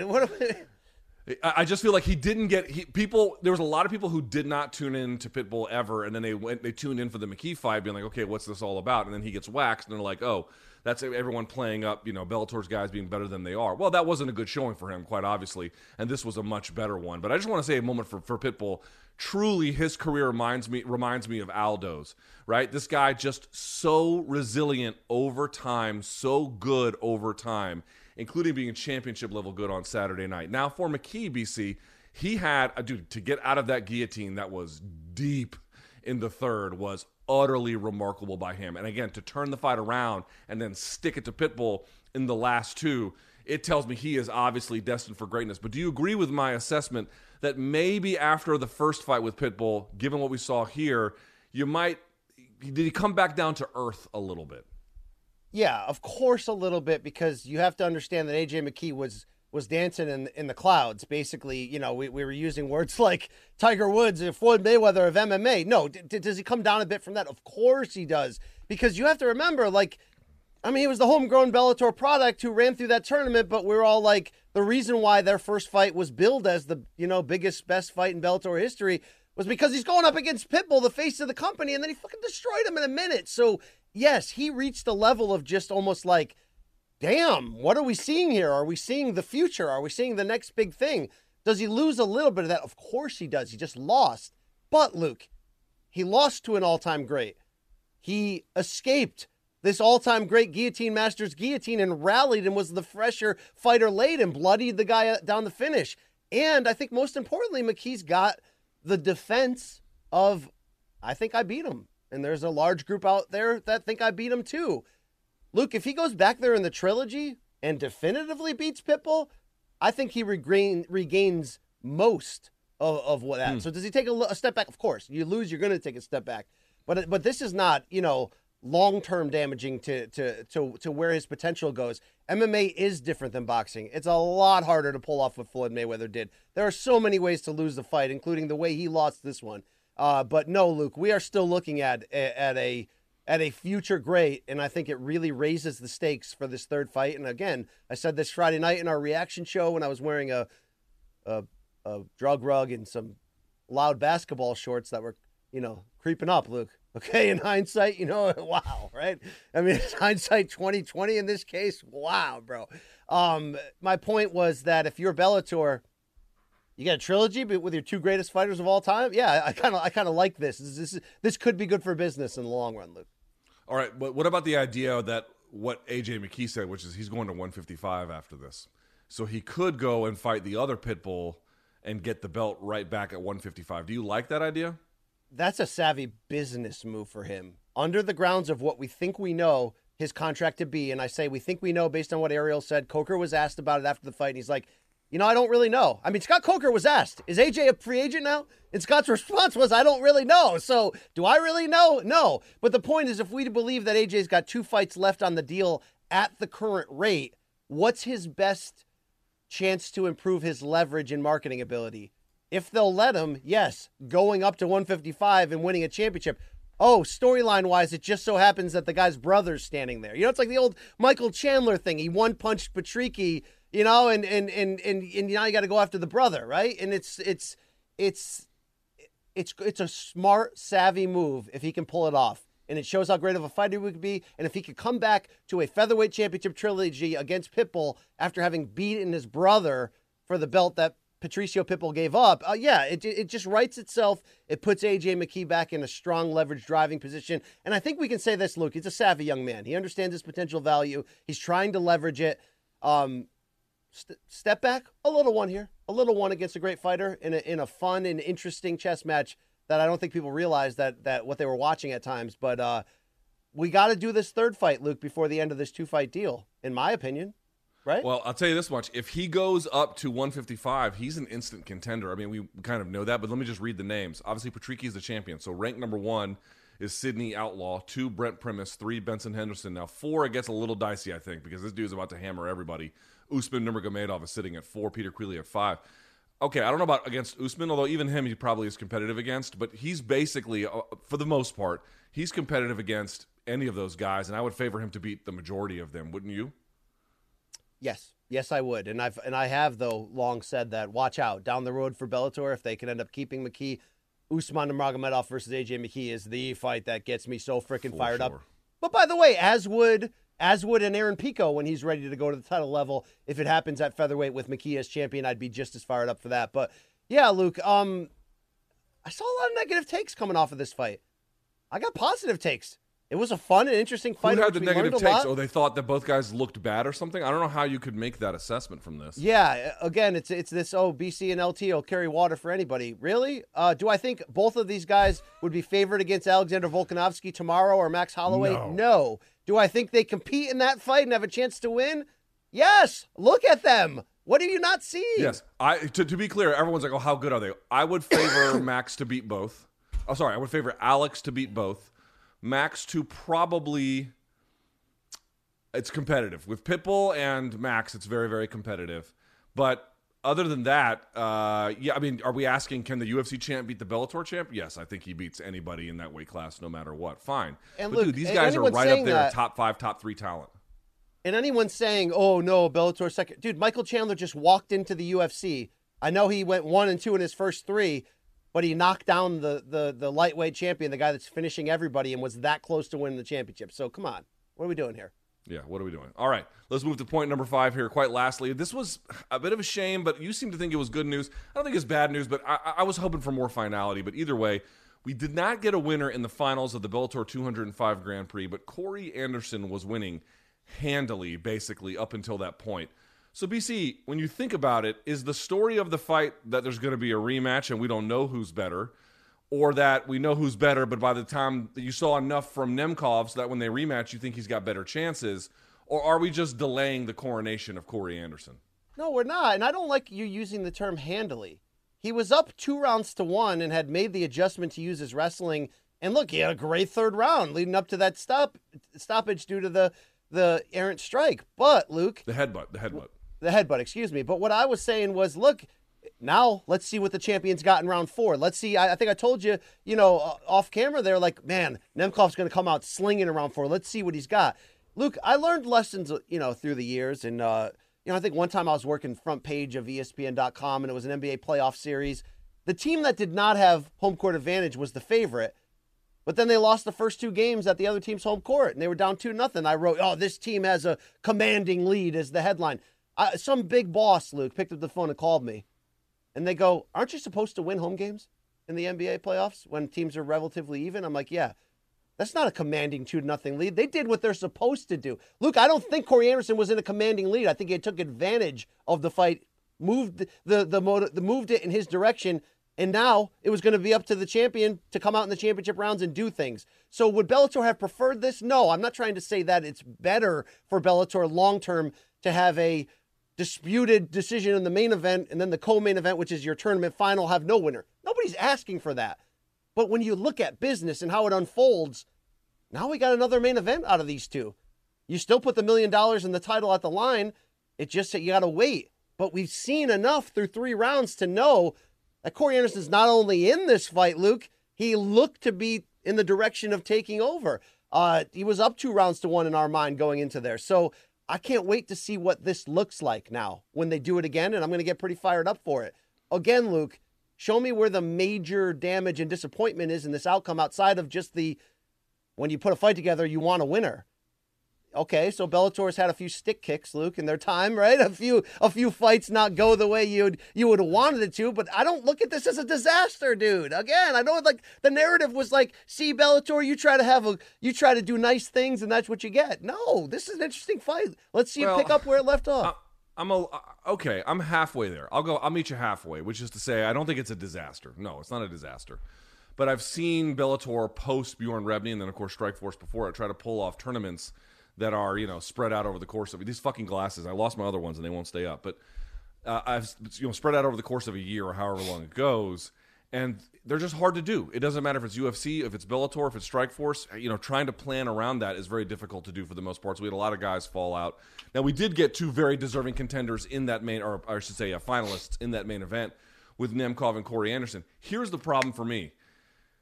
On the one hand, I thought what Corey Anderson showed in this fight was no doubt that his reformation project is absolutely real, because you and I both have a pretty high degree of respect for Nemkov. Here's what I can't get past, BC, and maybe you can tell me I'm wrong about this, and that would be fine. We'll have to see what happens in the co-main. But unless Nemkov has an answer for the wrestling in the rematch, I don't think he can win. Do you think he can win if he can't fix the wrestling? Okay, if it becomes a blatant hole in the rematch in which Anderson's taking him down off the start and Nemkov's unable to get up, yeah, we got a problem there. But what did you see in the first round? I saw Nemkov kind of handling him on the feet. Every fight starts on the feet. Luke, we got to see it play out. Now, it's a weird sort of advantage for Nemkov, the champion, meaning he was down 2-1 and in a rough spot, and now he gets another chance to heal up, come back, get a full camp, and try it again. It's just sort of the way things went. But yes, does he have an uphill climb going into training camp and going, this guy's got an edge on me in this fight? I've got to figure it out. He does, Luke, but this is what we're trying to find out. Who's the best light heavyweight in Bellator? And again, disappointing. I guess here's the thing. I just feel bad for Corey Anderson. I feel bad for Corey Anderson that he got maligned in MMA and let go from UFC, and everyone kind of said he was a bust, when in fact all he was doing was, like Ugas, readying himself for a second chapter. He gets the second chapter going, and he looked not just this fight, but the whole Bellator push has looked fucking phenomenal every time he has stepped out there for Bellator. You and I both know that Nemkov is a legitimate world-class 205er, and it looked to me like Anderson was finally putting everything together. He was finally having the performance he needed in the big fight he needed. He was about to win $1 million and everything else, and then this whole thing got away from him. I just feel like This guy is owed a level of respect that even I didn't have maybe a couple of years ago, but I've at least seen the light, and we were this close to getting it, and it got taken away from him. And it's not anyone's fault, whatever, but I do feel bad for Corey Anderson, and that leaves a bad taste in my mouth. Is that palatable and fair to you as you apparently search for everything in your house in the middle of the show? Sorry, Luke. I've got animals jumping in here trying to jump on me. I will say this, Luke. Should we give him his overused term for you and I in the past 4 days? Give him his flowers? Yes. But look, he also committed the foul. We just watched the replay like 4 times. It was disappointing that it went that way, but he dove headfirst into his opponent without throwing a punch, Luke. That's a mistake, right? Did we damn Peter Yan for losing the title in a title fight against Sterling in which he was up and winning on? He made a freaking mistake, Luke. He threw a knee at a guy who was clearly down, and the referee had told him don't do it ahead of time. This is it is what it is, Luke. How do you defend him diving in like that? I know he's trying to improve his position, but it's a little bit I'm not reckless. defending the act. Like, what happened, and that's just the way that it goes. No one can plan these. This is just fighting, and fighting is chaotic, and things like this happen.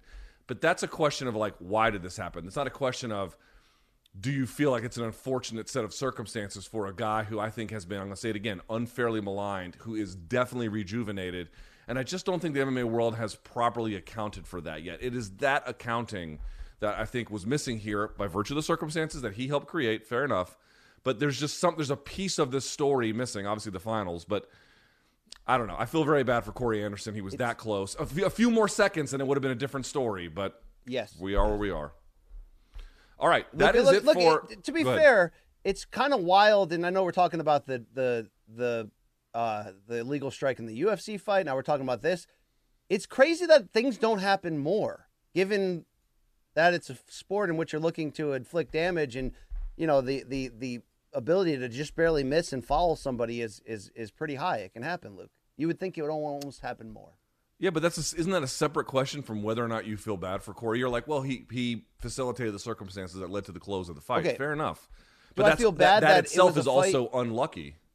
Yeah, I mean, I feel bad it was a fight that he was winning and now we have to reset it. Yeah, I feel bad, Luke, but he also committed the foul. So, and we also had to see what was going to happen in round 4 and 5.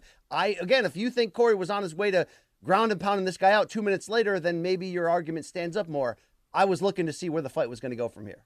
Fair enough. I was not expecting him to ground and pound him out, but I did feel like, I'll say this, Corey Anderson made Nemkov show a level of vulnerability that Phil Davis could never get close to.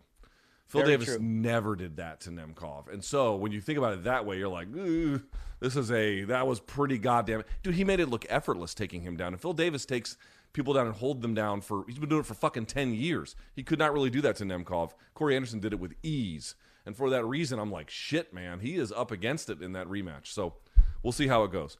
All right, that is it for you and I asking each other questions. Now it is time for us to get the donks to ask us questions. It's time for DMs from the Diggity Donks. He mother effing haw. All right, BC. From Andrew R. Cox, 1984. Will Brian start the opposite of the Liver King brand called the Liver Jester so he can teach what not to do with your liver? What do you think? I don't think I need to make it that official, Luke, and start my own video series, but I do like to provide the the public service message that is gas station food, the silent killer. So if you've been supplementing your diet as I have for the past, 30-something years with that, as Luke would say, you're going to have to pay at the end, right? That receipt, it comes due, Luke. That bill is due, and it sucks, Luke. Do I like not eating beef anymore? No, I hate it. Do I like avoiding fast food at all costs? I hate that shit, Luke. But now when I eat whenever we're at these events, I see the pain on your face when you're like, do they have a Caesar salad? Yeah. I mean, I did it to myself, Luke, okay? I did it to myself. I'll say this, dude. People ask me, like, what do you think of the Liver King? Is anything he says, like, valuable? I'm like, for laughs, maybe. The 9 ancestral tenets that what does he call his people? Primates? What does he call them? Primals. Primals. That's what he calls them. He's primals. a hell of a marketer and businessman, Luke, okay? It's like, dude, if you had even, I mean, what is this guy's, Does this guy think that cavemen were all like fucking super jacked on anabolics and just, dragging fucking kettlebells and shit? It's like the most totally divorced from reality assessment of human performance and human origins I've ever seen. If you like seeing a guy who is, this is my opinion, almost certainly on all the anabolics in the world, who has a funny Instagram life, yeah, you should watch it. But for anything other than that, you are wasting your time. All right. From Blake Griffin, spelled with a Y, BC. B-L-A-Y-K-E. Not the Blake Griffin who dunks on motherfuckers. What if Max says F it and wants to move up to lightweight instead of a trilogy with Volk? Does he have a claim to the Oliveira fight should he beat Justin since he has a win over Charles? Right, but BC, he's got the loss to Dustin not too long ago, so that seems like a no, right? No, I don't think that plays into it because of Max's star value and because Poirier just lost to Oliveira, hasn't fought since, didn't come back and beat a top 5 guy to reclaim his spot. And by the way, nor should he have to, given Poirier's standing right now. I think that's a very viable fight for the UFC. And as much as I'd like a third Volk-Max fight, largely because I thought Max won the rematch, and I know that the UFC has liked that idea. Yeah, it is kind of unfair to Volkanovski, and it's a joke question we keep saying, like, how many more times do they have to beat Max before Dana will be happy? You can't avoid that and go this way. Max, we found against Dustin in their interim title fight, same night, of course, is, boy, do I love that Adesanya Gastelum fight, that, he was a little bit short on firepower, but it was still an insanely great, almost all-time great action fight that, yeah, Luke, he's got the resume to deserve this. He already beat the guy one weight class lower. It's a storyline that I think makes a ton of sense, and it's a monster money fight. Do it. Do that shit. If he beats Gaethje, do it. But that would be saying you're going to give Max a title shot at 155 before Alex? That doesn't make any sense. Unless Alex really wants it and pushes backstage for it, Luke. I see. Okay. Yeah. It's more like if Alex is of the stance where I'll fight Max if you make me, but again, why do I have to? If you're the UFC and you're getting to a point, hey, look what Alex just did to the damn zombie. I mean, he's kind of making his case now for all-time greatness. Yeah. Because, Luke, the reality for Max, though, and maybe this was true about Jose Aldo going right back in against Max to try to regain his title, and he lost the same way, got stopped. It could damage Max to a small degree. I mean, if he goes in there a third time against Volk and comes up empty again, I'm not saying it's like long-term damaging to his legacy, but it yanks him down a peg. Where it decidedly puts him beneath Volkanovski in any featherweight rankings. Right. Decidedly. Whereas right now he can argue and say, well, look, dude, a lot of people thought I won that second one. It's a fight, that third one, in all fairness, that you don't really have to cash in today. You don't have to, right? It's true. You don't. It's true. You don't. I mean, but who would be effing over, though, right? Maybe the guy that deserves it more than anyone. Islam Makhachev. Ooh, right. Because he's coming on, Luke. So if you're asking me, hey, BC, should Holloway cut Makhachev in line? No. Yeah. Dicey, brother, right? No. I don't. All right. From Punch Drunk Pete. Do you think the term robbery has come to be blatantly overused in combat sports today? Seems like a lot of people tend to cry robbery anytime a fight is remotely close these days. Yeah, it is maybe the most overused term in all of combat sports. Agreed. It's badly overused. If a fight didn't score the way that you thought it was, it's a robbery. No, that's not a case, okay? 118-110 Canelo by good old Adelaide Bird, who, by the way, was judging UFC fights on Saturday. Thank you, Nevada. Yeah, that's a robbery, Luke. That's not and look, I think unfortunately, we see it in a lot of fights that people don't even remember. I mean, Luke, unfortunately in boxing, it's a rampant issue where, you'll see co-main events or undercard fights where even if the A-side guy loses and gets upset by split decision, there will still be that third scorecard, 118-110 in his favor. And you're like, what? That's a freaking robbery, okay? Yeah. Yeah, I've seen close fight okay, serious question. In MMA and boxing, how many genuine robberies have you seen? I've seen a good amount. But I think we have to realize that there's a major difference between that smells like corruption and the other side, which is either that's incompetence or you have to realize what the judges really do. And I really don't think enough people realize this, Luke. The judges are not on Twitter. They're not talking to each other, right? They don't sit together. directly on the apron, which I've sat there calling fights. In some scenarios, you get a much better representation of what's happening than what's happening on TV because you can see who's pushing the pace, you can see the damage.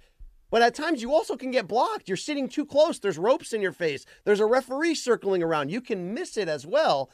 The crowd becomes a big factor. There are a lot of things that become a factor. Look, how many times, to be really honest here, we like as journalists to be professional scorers, right? You know, and there's times that we'll defend our scorecard, whatever. But Luke, how many times do you go, damn, that was a good round. I have no idea who won. Let me look at Twitter and see what my contemporaries are saying, because you're like, man, I don't really know.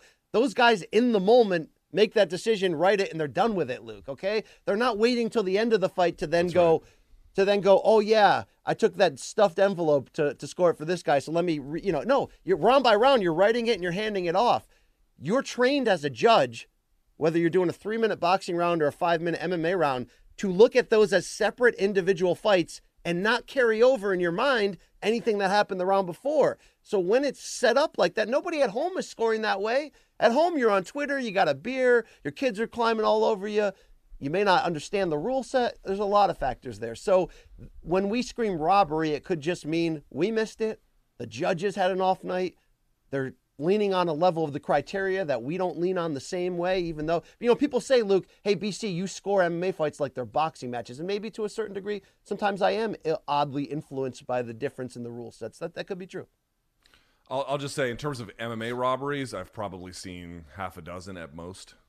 Like genuine MMA robberies, not that many. Yeah. Not that many. Yeah. Boxing, I think it's a little more common because then you get a situation like CJ Ross, in that Mayweather-Canelo scorecard. Like, how do you explain that? That's a really weird one, I don't want to say things that become liable because could a well-respected judge have a really bad night at the office for all those things we just said, being on your own island, not being on tour? Of course they could.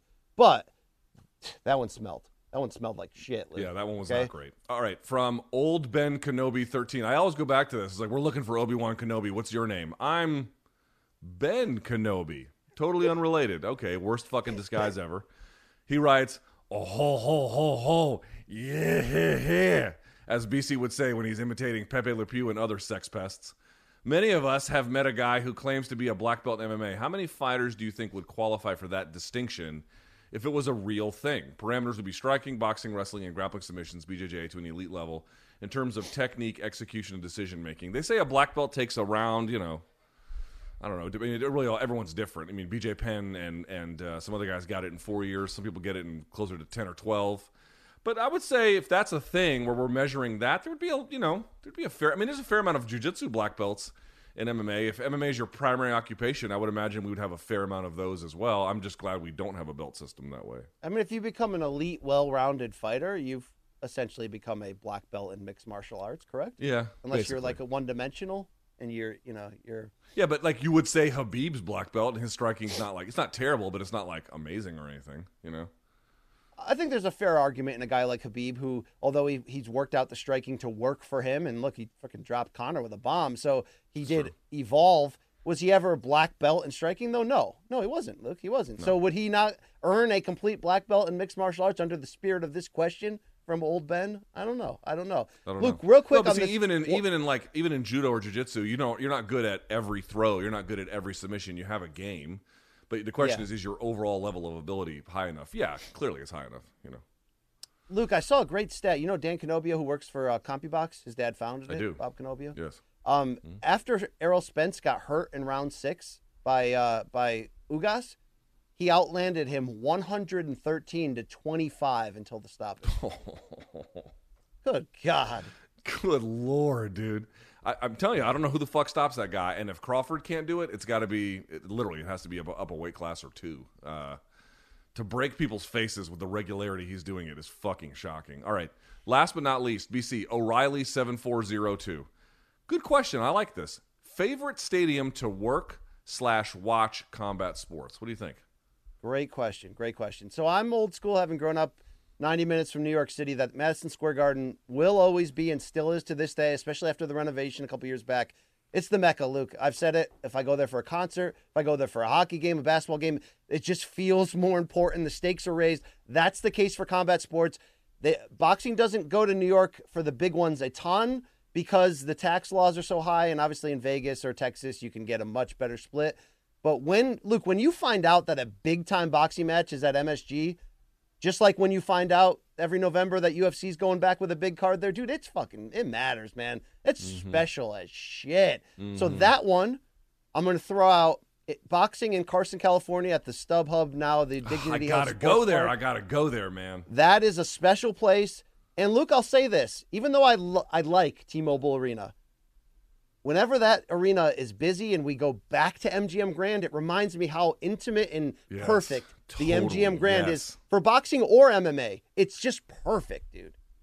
I'll say this. So if they're asking, it's different, right? Because if they're asking to work, the stuff I do is not super well situated for being at a venue. Like for you it is because you're on the row and then you write and then you can do the HQ hit. And I can do HQ hits too, but you know what I'm saying? Like the writing component really puts you front and center, and so it gives you a different perspective because you really need to be there to tell the story effectively. I don't for what I do. So my question was always, if I'm working in a place, what's the media room like, to be honest with you, because that's where I'm going to be doing the majority of my work, except when I'm with Showtime or something. And then they put us, I mean, you know, it's either the fruit flies at Mohegan Sun or it's the radio booth at AT&T Stadium. But in all seriousness, I don't like T-Mobile because their media outlets suck. Their media rooms are terrible there. They never thought that through at all. MGM, BC, you know this as well as I do, they got the two-tiered one. They have that whole upper deck where you can go to, and it's got all those booths, and I can do my show in there no problem. Now, to watch combat sports, that's where it gets a little bit different. To watch, I'm going to say, I got to tell you, I like Barclays. I think it's a little bit underrated as a place.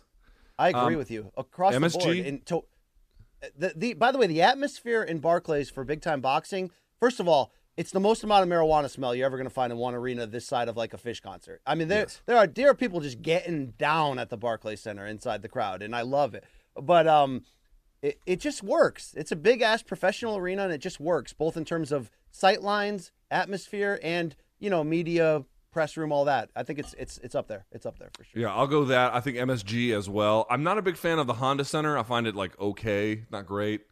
Staples T-Mobile, is fine. Yeah, it's okay. It's okay. I'm with you, but MGM is so small, so intimate, and then that press room in the back where they bring everybody in. And you know, because the question was to work. You know this as well as I do, BC. They have these two studios right next to the MGM Grand Garden Arena called Studios A and B, and then they put all the press people in there, all the media people in there, and all of the fighters and their entourages, and everyone who is anyone that week comes through there. So if you stay there and you're just hanging out, dude, you'll see Bernard Hopkins come through, and there's Evander Holyfield, and then there's Cain. I realize that he's in jail, but one time I saw Cain Velasquez just come through. You know, all these luminaries just come right through there, so you can grab interviews and get quotes and stuff like that. That's the best place to work. My answers aren't as good as yours, but that's what I would say. To finalize the question on as a fan or as a media member who's there to enjoy it as a fan, you want intimacy, so that's obviously why that old StubHub, now Dignity Health Sports Park, it's a tennis bowl in which wherever you're sitting, you're on top of the action. That's great. Also, Luke, the theater at Madison Square Garden, the Hulu Theater, whatever they call it, that is an incredible venue for intimacy and fans going nuts for a boxing match as well. They never go there anymore, but the MGM Foxwoods in Connecticut, I don't know why they don't go there anymore, but I've seen some great boxing there. That it's a theater. You're on top of it. That's what you want, Luke. You want to be on top of it. All right. Yeah, that's truly the answer there. Okay, so that is it bottom, for right? DMs from Donks. Hey, it's time for your shit. We always say we only have male fans. We've got male. Christy, who calls herself Shine on Twitter, Luke, at TN Shine Girl. Do you see this tweet in the moment? She says, my father-in-law really rarely sits down to watch things I put on TV, but we're at the in-laws for Easter, and my father-in-law's on the couch right now watching MK, having a good laugh at BC's liver issues. MK is for everyone, even retirees who prefer wrestling. Luke, shout out to that old motherfucker, that Christy's father-in-law. This guy tuning in, going it reminds me of that scene in Tommy Boy where Tommy Boy's got the bomb strapped to his chest, but the lady at the diner's like, you want to watch this or American Gladiators? And they're like, Gladiators. Yeah. You know, they're probably like, Pops, you want to watch the Today Show or these two pasty white dads talking about livers? You know, so was it Tommy Boy where they got high as balls and then they drove and then the cop was like, "You're going 7 that miles was Black an hour." Sheep. Black yeah, Sheep, that was Black the Sheep, spinoff. Yeah, good shit. All right, Luke. This is going to be an abbreviated version of the shit because of traveling, but shout out to Gaff Pierre, our fantastic producer, for assembling this last minute. And yes, I know Matt Snyder's no longer the Staples Center. It's cryptocurrencydome.com over there in LA. Thank you. He just wanted to tell us that so we would promote crypto. That's the kind of guy he is. The guy loves Doge. That guy fucking loves Doge. All right, here we go, Luke. We start off UFC Fight Night Las Vegas. Oh, sorry, highs and lows, the shit, the good, the bad, the ugly. I mean, really, have you seen this shit? Let's find out. UFC Vegas, Luke. Andre Fiallo put it all over Miguel Baeza, sending him to a third straight defeat. And this was violent, brother. Dirty boxing is legal in MMA. Good Lord. Dude, what happened? Because you used to be riding the train of Miguel Baeza, Luke. Baeza was on a hot streak until he wasn't. You know, some of his issues have been laid more bare. I mean, this is why it's like you got to fight. This is why you got to see him fight all the contenders, you know, because you just don't know until you know. Now we have a clearer sense about his upper bound limits and some of his weaknesses. And he's still a good fighter, obviously. Don't misunderstand me. But yeah, Fiallo put it on him big time. Luke, our favorite big boy, Chris Barnett, the heavyweight, was back. He may have lost a third-round technical decision following a foul, but he did his thing on the ring walk, Luke. Your thoughts? Did they say he was from Spain? He's fighting out of Spain? I don't know what that flag is, Luke. That's not Spain, That's the is it? Spanish flag. And look, it says Zaragoza, Spain. Is that an error? Do we not know him? I don't know if he just put he was from. No, he's got Spain on his fucking. I don't know what that is. That's hilarious. But look at him dancing. Look at him, man. He's out there just. Oh, he was born there. According to his father was stationed in the Air Force as a captain. There you go. There you go. Okay, yeah, because I say he's Kinda decidedly American, but I didn't know the story. Yeah, wasn't Bisping born in Germany? Your ass was born at the New Delhi. In India, I was born in India. Yes. My brother was born in Paris, and my sister was born in Beirut. We were all born overseas. Wow. That's I love that. Anyway, this man can Luke, dance. I just want to point that out. It's time for Close Encounters of the Drakkar kind. 2 years removed, Luke. He came and did his thing, dude. Did you see the second round stoppage he put on old Brandon Jenkins? Yeah, he tore him up. I mean, that was dude. This is what we say, dude. Drakkar Close. Remember we talking about it? Like everyone's like, oh, he got shoved. He must be a pussy. It's like, or he was really injured because all of the other evidence tells us that he's a fucking hammer who just comes forward. And you saw it there. Dude. He put it on him. Good for Drakkar Close, man. You know, when you get injured like that, not only do you lose time, but you go on. I'm sure his social media was filled with trolls. You know. Yeah, he had them Arlene Blenko anger fists, Luke. Ready. He was ready, you know? You might be the #1 Blenko fan. Love. Big Arlene Blenko fan. She's fighting for the title. Third time, Luke. Third time could be the charm this weekend in Hawaii.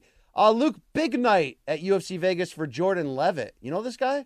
First of all, showing us some plumber's crack on the ground against Trey Ogden. Your thoughts? Nothing like man ass to get you going on a Monday. I mean, look, you could put more than a quarter in that slot, Luke, okay? But he got the win. This is truly the dumbest and worst show ever made. I just can't get over how dumb this show is. I mean, you could put a whole loaf of bread in there. Luke, but he would get a split decision win over Ogden. And did you see this erotic dance in the split that he put out there? So is he twerking? Yeah. I mean, is it worth it? Let me work it, bro, right? Look at him put that thing down, flip it in reverse. He's Mormon. Okay, well, he's still basically like if you got a big... Let me search it. Yeah, wow, okay. Let's keep it moving before we get tossed. Spence Ugas from Dallas, Luke. Here's Errol Spence celebrating his big win with a pair of Cowboys legends, young and old, Micah Parsons and Michael Irvin. But, Luke, look at Michael Irvin. What are those, bro? What are we doing here? Come on, dude. Oh, those pants. Can we go full Holy screen, shit Gaff? balls. You got to see these combat boots and the... I mean, you can't say anything, Luke, because you've next bought to purposely these two, ripped jeans. Errol Spence looks like a kid who won an award to meet his favorite heroes. Yeah. Wow. Doesn't he dude. look like with that oversized hat and shit, you know? I mean, look, Michael Irvin is a playmaker, so he can wear whatever he wants, but I don't know think it's like, Michael, did you get attacked by a dog on the way to the venue? Also, Micah Parsons, if he wanted to, DC, he could fill in for Cannibal Corpse's lead singer because his neck is the size of Utah. Yes. It's unfucking believable. It's wild, Luke. Okay. Also on this undercard, Luke, you saw Jose Valenzuela, the unbeaten Mexican product. Yes. First round TKO of Bandito Francisco Vargas on this looping left hand. Yes. And then people were saying that Vargas, deserved to be counted out right away. We talked about it on the post-fight show. I said it. I mean, they saved him a beating. Okay, but it's the first round. He's awake. I know, Let him. I mean, can we count to 10 anymore? Is that too hard? I know. You're right, but at the same time, it's like, bitch, you knew which way this was going. I mean, all right, Luke. Let's play Rate That Form. Rate That Form. It's weightlifting here. Here's Terrence Bud Crawford. We talked about him earlier, attempting a 405-pound deadlift while wearing jeans. Luke, Michael Irvin jeans. Oh, not great. Really not great. He's pretty strong, though, Luke. Oh, he's strong. Dude, people always think that if you have bad deadlift form, it doesn't mean you're that strong. What is he, 170 pounds, wet and wearing boots? And this is, 405? Something like that? I mean, he's obviously strong as shit. So that's not the point I'm trying to say. Here, I'll tell you, there's a couple things wrong with this. You shouldn't be wearing those shoes. But watch on the liftoff. Watch how he jerks the liftoff off the ground. Watch. He just jumps into it like that. See that? And then his hips come up first and then his back. It's because he doesn't have proper tightness. And you actually, the little tip for everyone, one little deadlift tip for you. If on your initial pull, you hear the bar clank into the weights, you're doing it wrong. By the time you sit, the bar should be almost lifted off the ground and settled into the weights. And so when you execute the lift, there's no noise except for the plates might rattle a little bit. But you shouldn't hear that click from the bar into the metal, which you can see he gets that because he just jerks it off the ground rather than getting tight and then lifting. Luke, serious fashion question. Do you regret more buying those pre-ripped jeans you wore in Tampa or the Italian leather man bag you wore in Cleveland? I mean, you're asking which one I regret more. Since I regret neither of them, I have no idea how to answer that question. Also, it wasn't an Italian man bag. It was a Colombian man bag. The correct answer would have been the Pink Panther pants, Luke. Thank you. Okay. Hey, Luke, so many dicks in the wild. We had to put a few on this show. First, I don't know what mountain this is, Luke, but it's wow. I was supposed to be in Utah on vacation this past week. I didn't make it, Luke, but yeah, that's creative right there. Is that your kid going without you? No. Okay. Luke, secondly, I don't know what building this is. I think they call it the Peter North Tower, but the 69th floor has been erected. If it was the Peter North Tower, it'd be a lot more coming out of the top. Wow. Speaking of pipes, Luke, look at the piece on Dan Hendo in this picture. We've seen him with some beautiful women. Now we know why, Luke. I mean, men are simple creatures, are they not? They just... Yeah. Luke, when you go to the beach, do the women in your life ask you to build a castle, Luke? A sand castle? No. Why?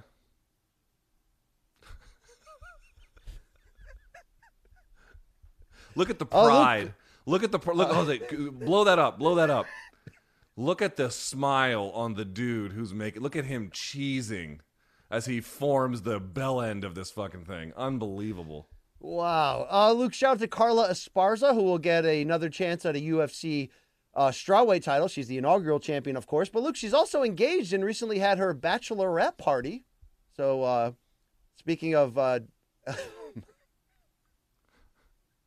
Luke, that's a weird-looking dick, man. Like the cake says, Luke, we wish her nothing but happiness.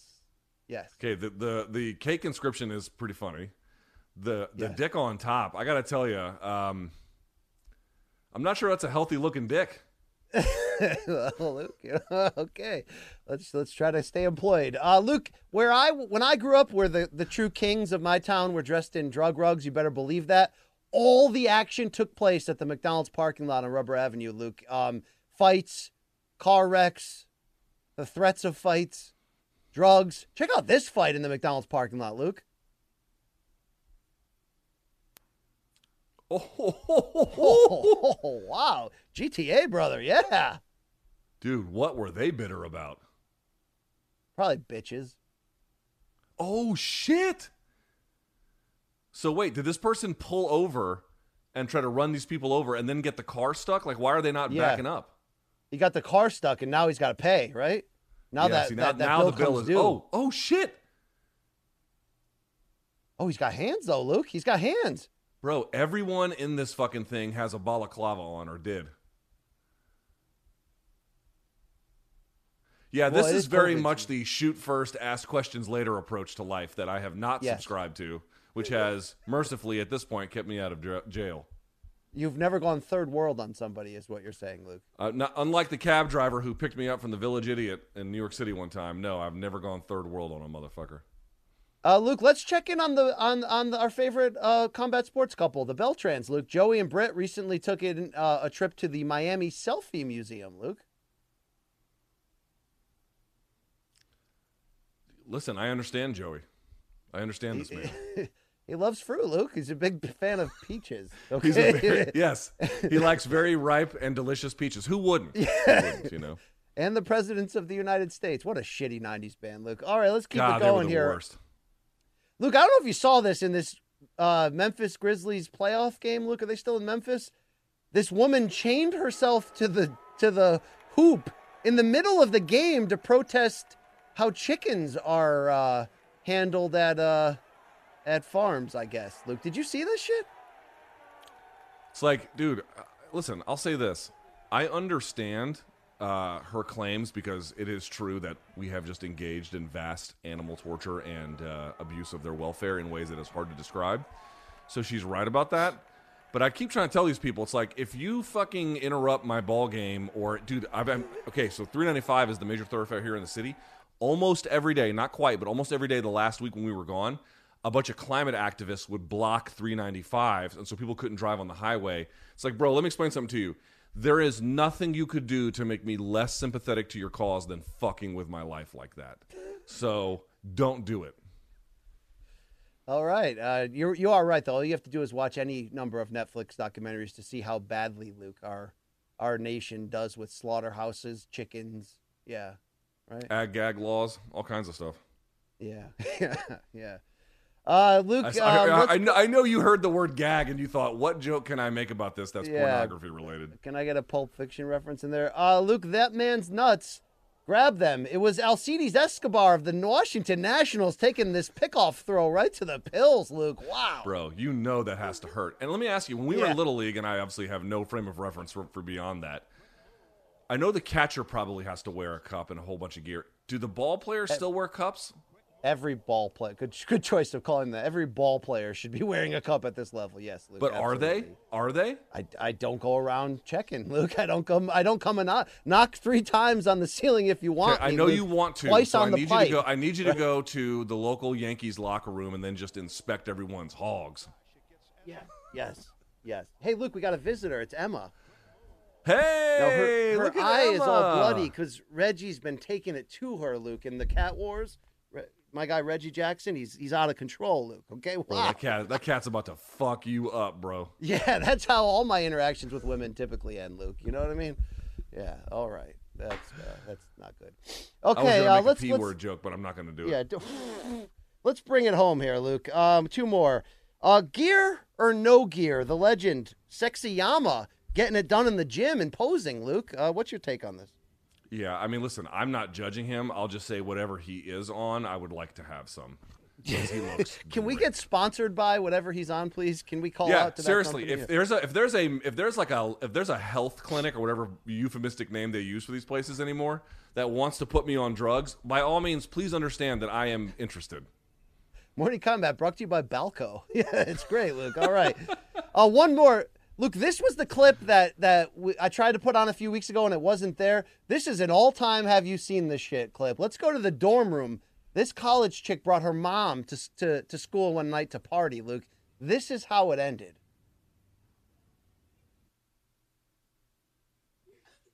It ended with me looking at you. There we go. Oh, fuck. Dude, did she just vomit and then slip in her own vomit? Yeah, that last White Claw, Luke, put her over the top there, Mom. But, yeah. Jesus Christ, bro. Yeah. This is a reenactment of you and I on the rooftop with Chuck after we finished the first ever pregame I don't know. preview. I think I might be older than that woman. All right, Luke, that's the only shit I've got this week. Look, check it next week for more. Thank you. Very good. We have time for, briefly, if you want, BC, odds and ends. What do you have for us on odds and ends? Look, Dana White at this weekend's press conferences kind of leaked it out there, and Mike Bohn was doing some reporting, and I saw his tweet. It looks like the UFC has officially made at least a request to Jon Jones to return this summer against Stipe Miocic, presumably July 2nd, International Fight Week. Luke, if they put an interim heavyweight title on Jon Jones versus Stipe, for my money, that's more than acceptable as an International Fight Week main event. Give me that shit, dude. Give it to me. You in? Yeah, that would be amazing. Do you believe it? Not that we're disbelieving Mike's reporting, but rather that it will actually happen. Well, Mike's reporting is that an offer was made to Jones about this specific date. Let's not forget that Jon Jones has sat out, Luke, presumably for leverage of his salary. Remember, let's not forget, he came out and said, I want Deontay Wilder money, and then that went nowhere, and he hired Richard Schaefer, and that kind of went nowhere. If he's willing to take, Luke, whatever is the middle ground between what he wants and what they're willing to offer him for this heavyweight debut, there's so much royalty in this. Think about it. Stipe is still kind of considered the greatest heavyweight, the most accomplished heavyweight in UFC history. John's the greatest fighter in the history of the sport. Put them together with an interim title on the line and the chance at fighting Ngannou if he ends up coming back. God, this is great. Please, John. John, I know that we've had an up and down history. Mostly it's been you and Luke that's been up and down. Or really down. He's just, yeah. It had ups before that. Yeah, there's a few ups. Hey, John, take that shit. Take that money, okay? Let's do this. I'll meet you there in Vegas.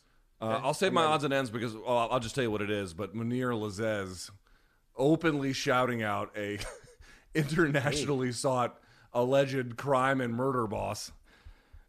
Only in MMA does this have to be explained to people that it's morally bankrupt to align yourselves to people like that. But okay, well, I'll make an attempt at it a little bit later. But are you doing I have to say, the UFC and then Disney in particular, they must be wondering what is wrong that this kind of stuff keeps happening. But Luke, did you see our guy, or my guy, I don't know if you even know him, Alan Dawson of Insider, who recently relocated his family to Las Vegas from the UK and is doing great work for them? Dude, he went hard as a mofo in that post-fight presser. We're not used to seeing MMA media do actual journalism, but he did.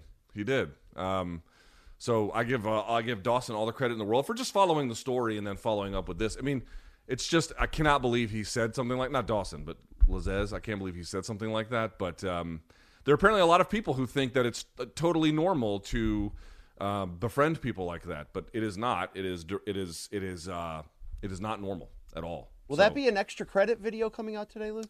It will be. Yes. Okay. All right. Set your watches, people. There we go. Set your motherfucking watches.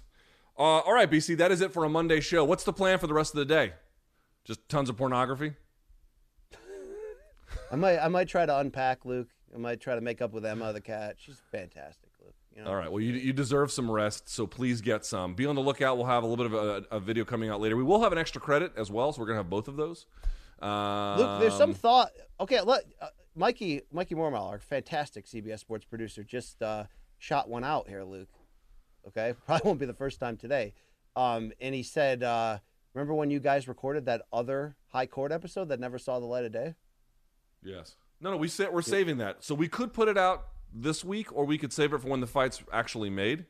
My vote would be for the latter of those, but it's not a bad call to do it now.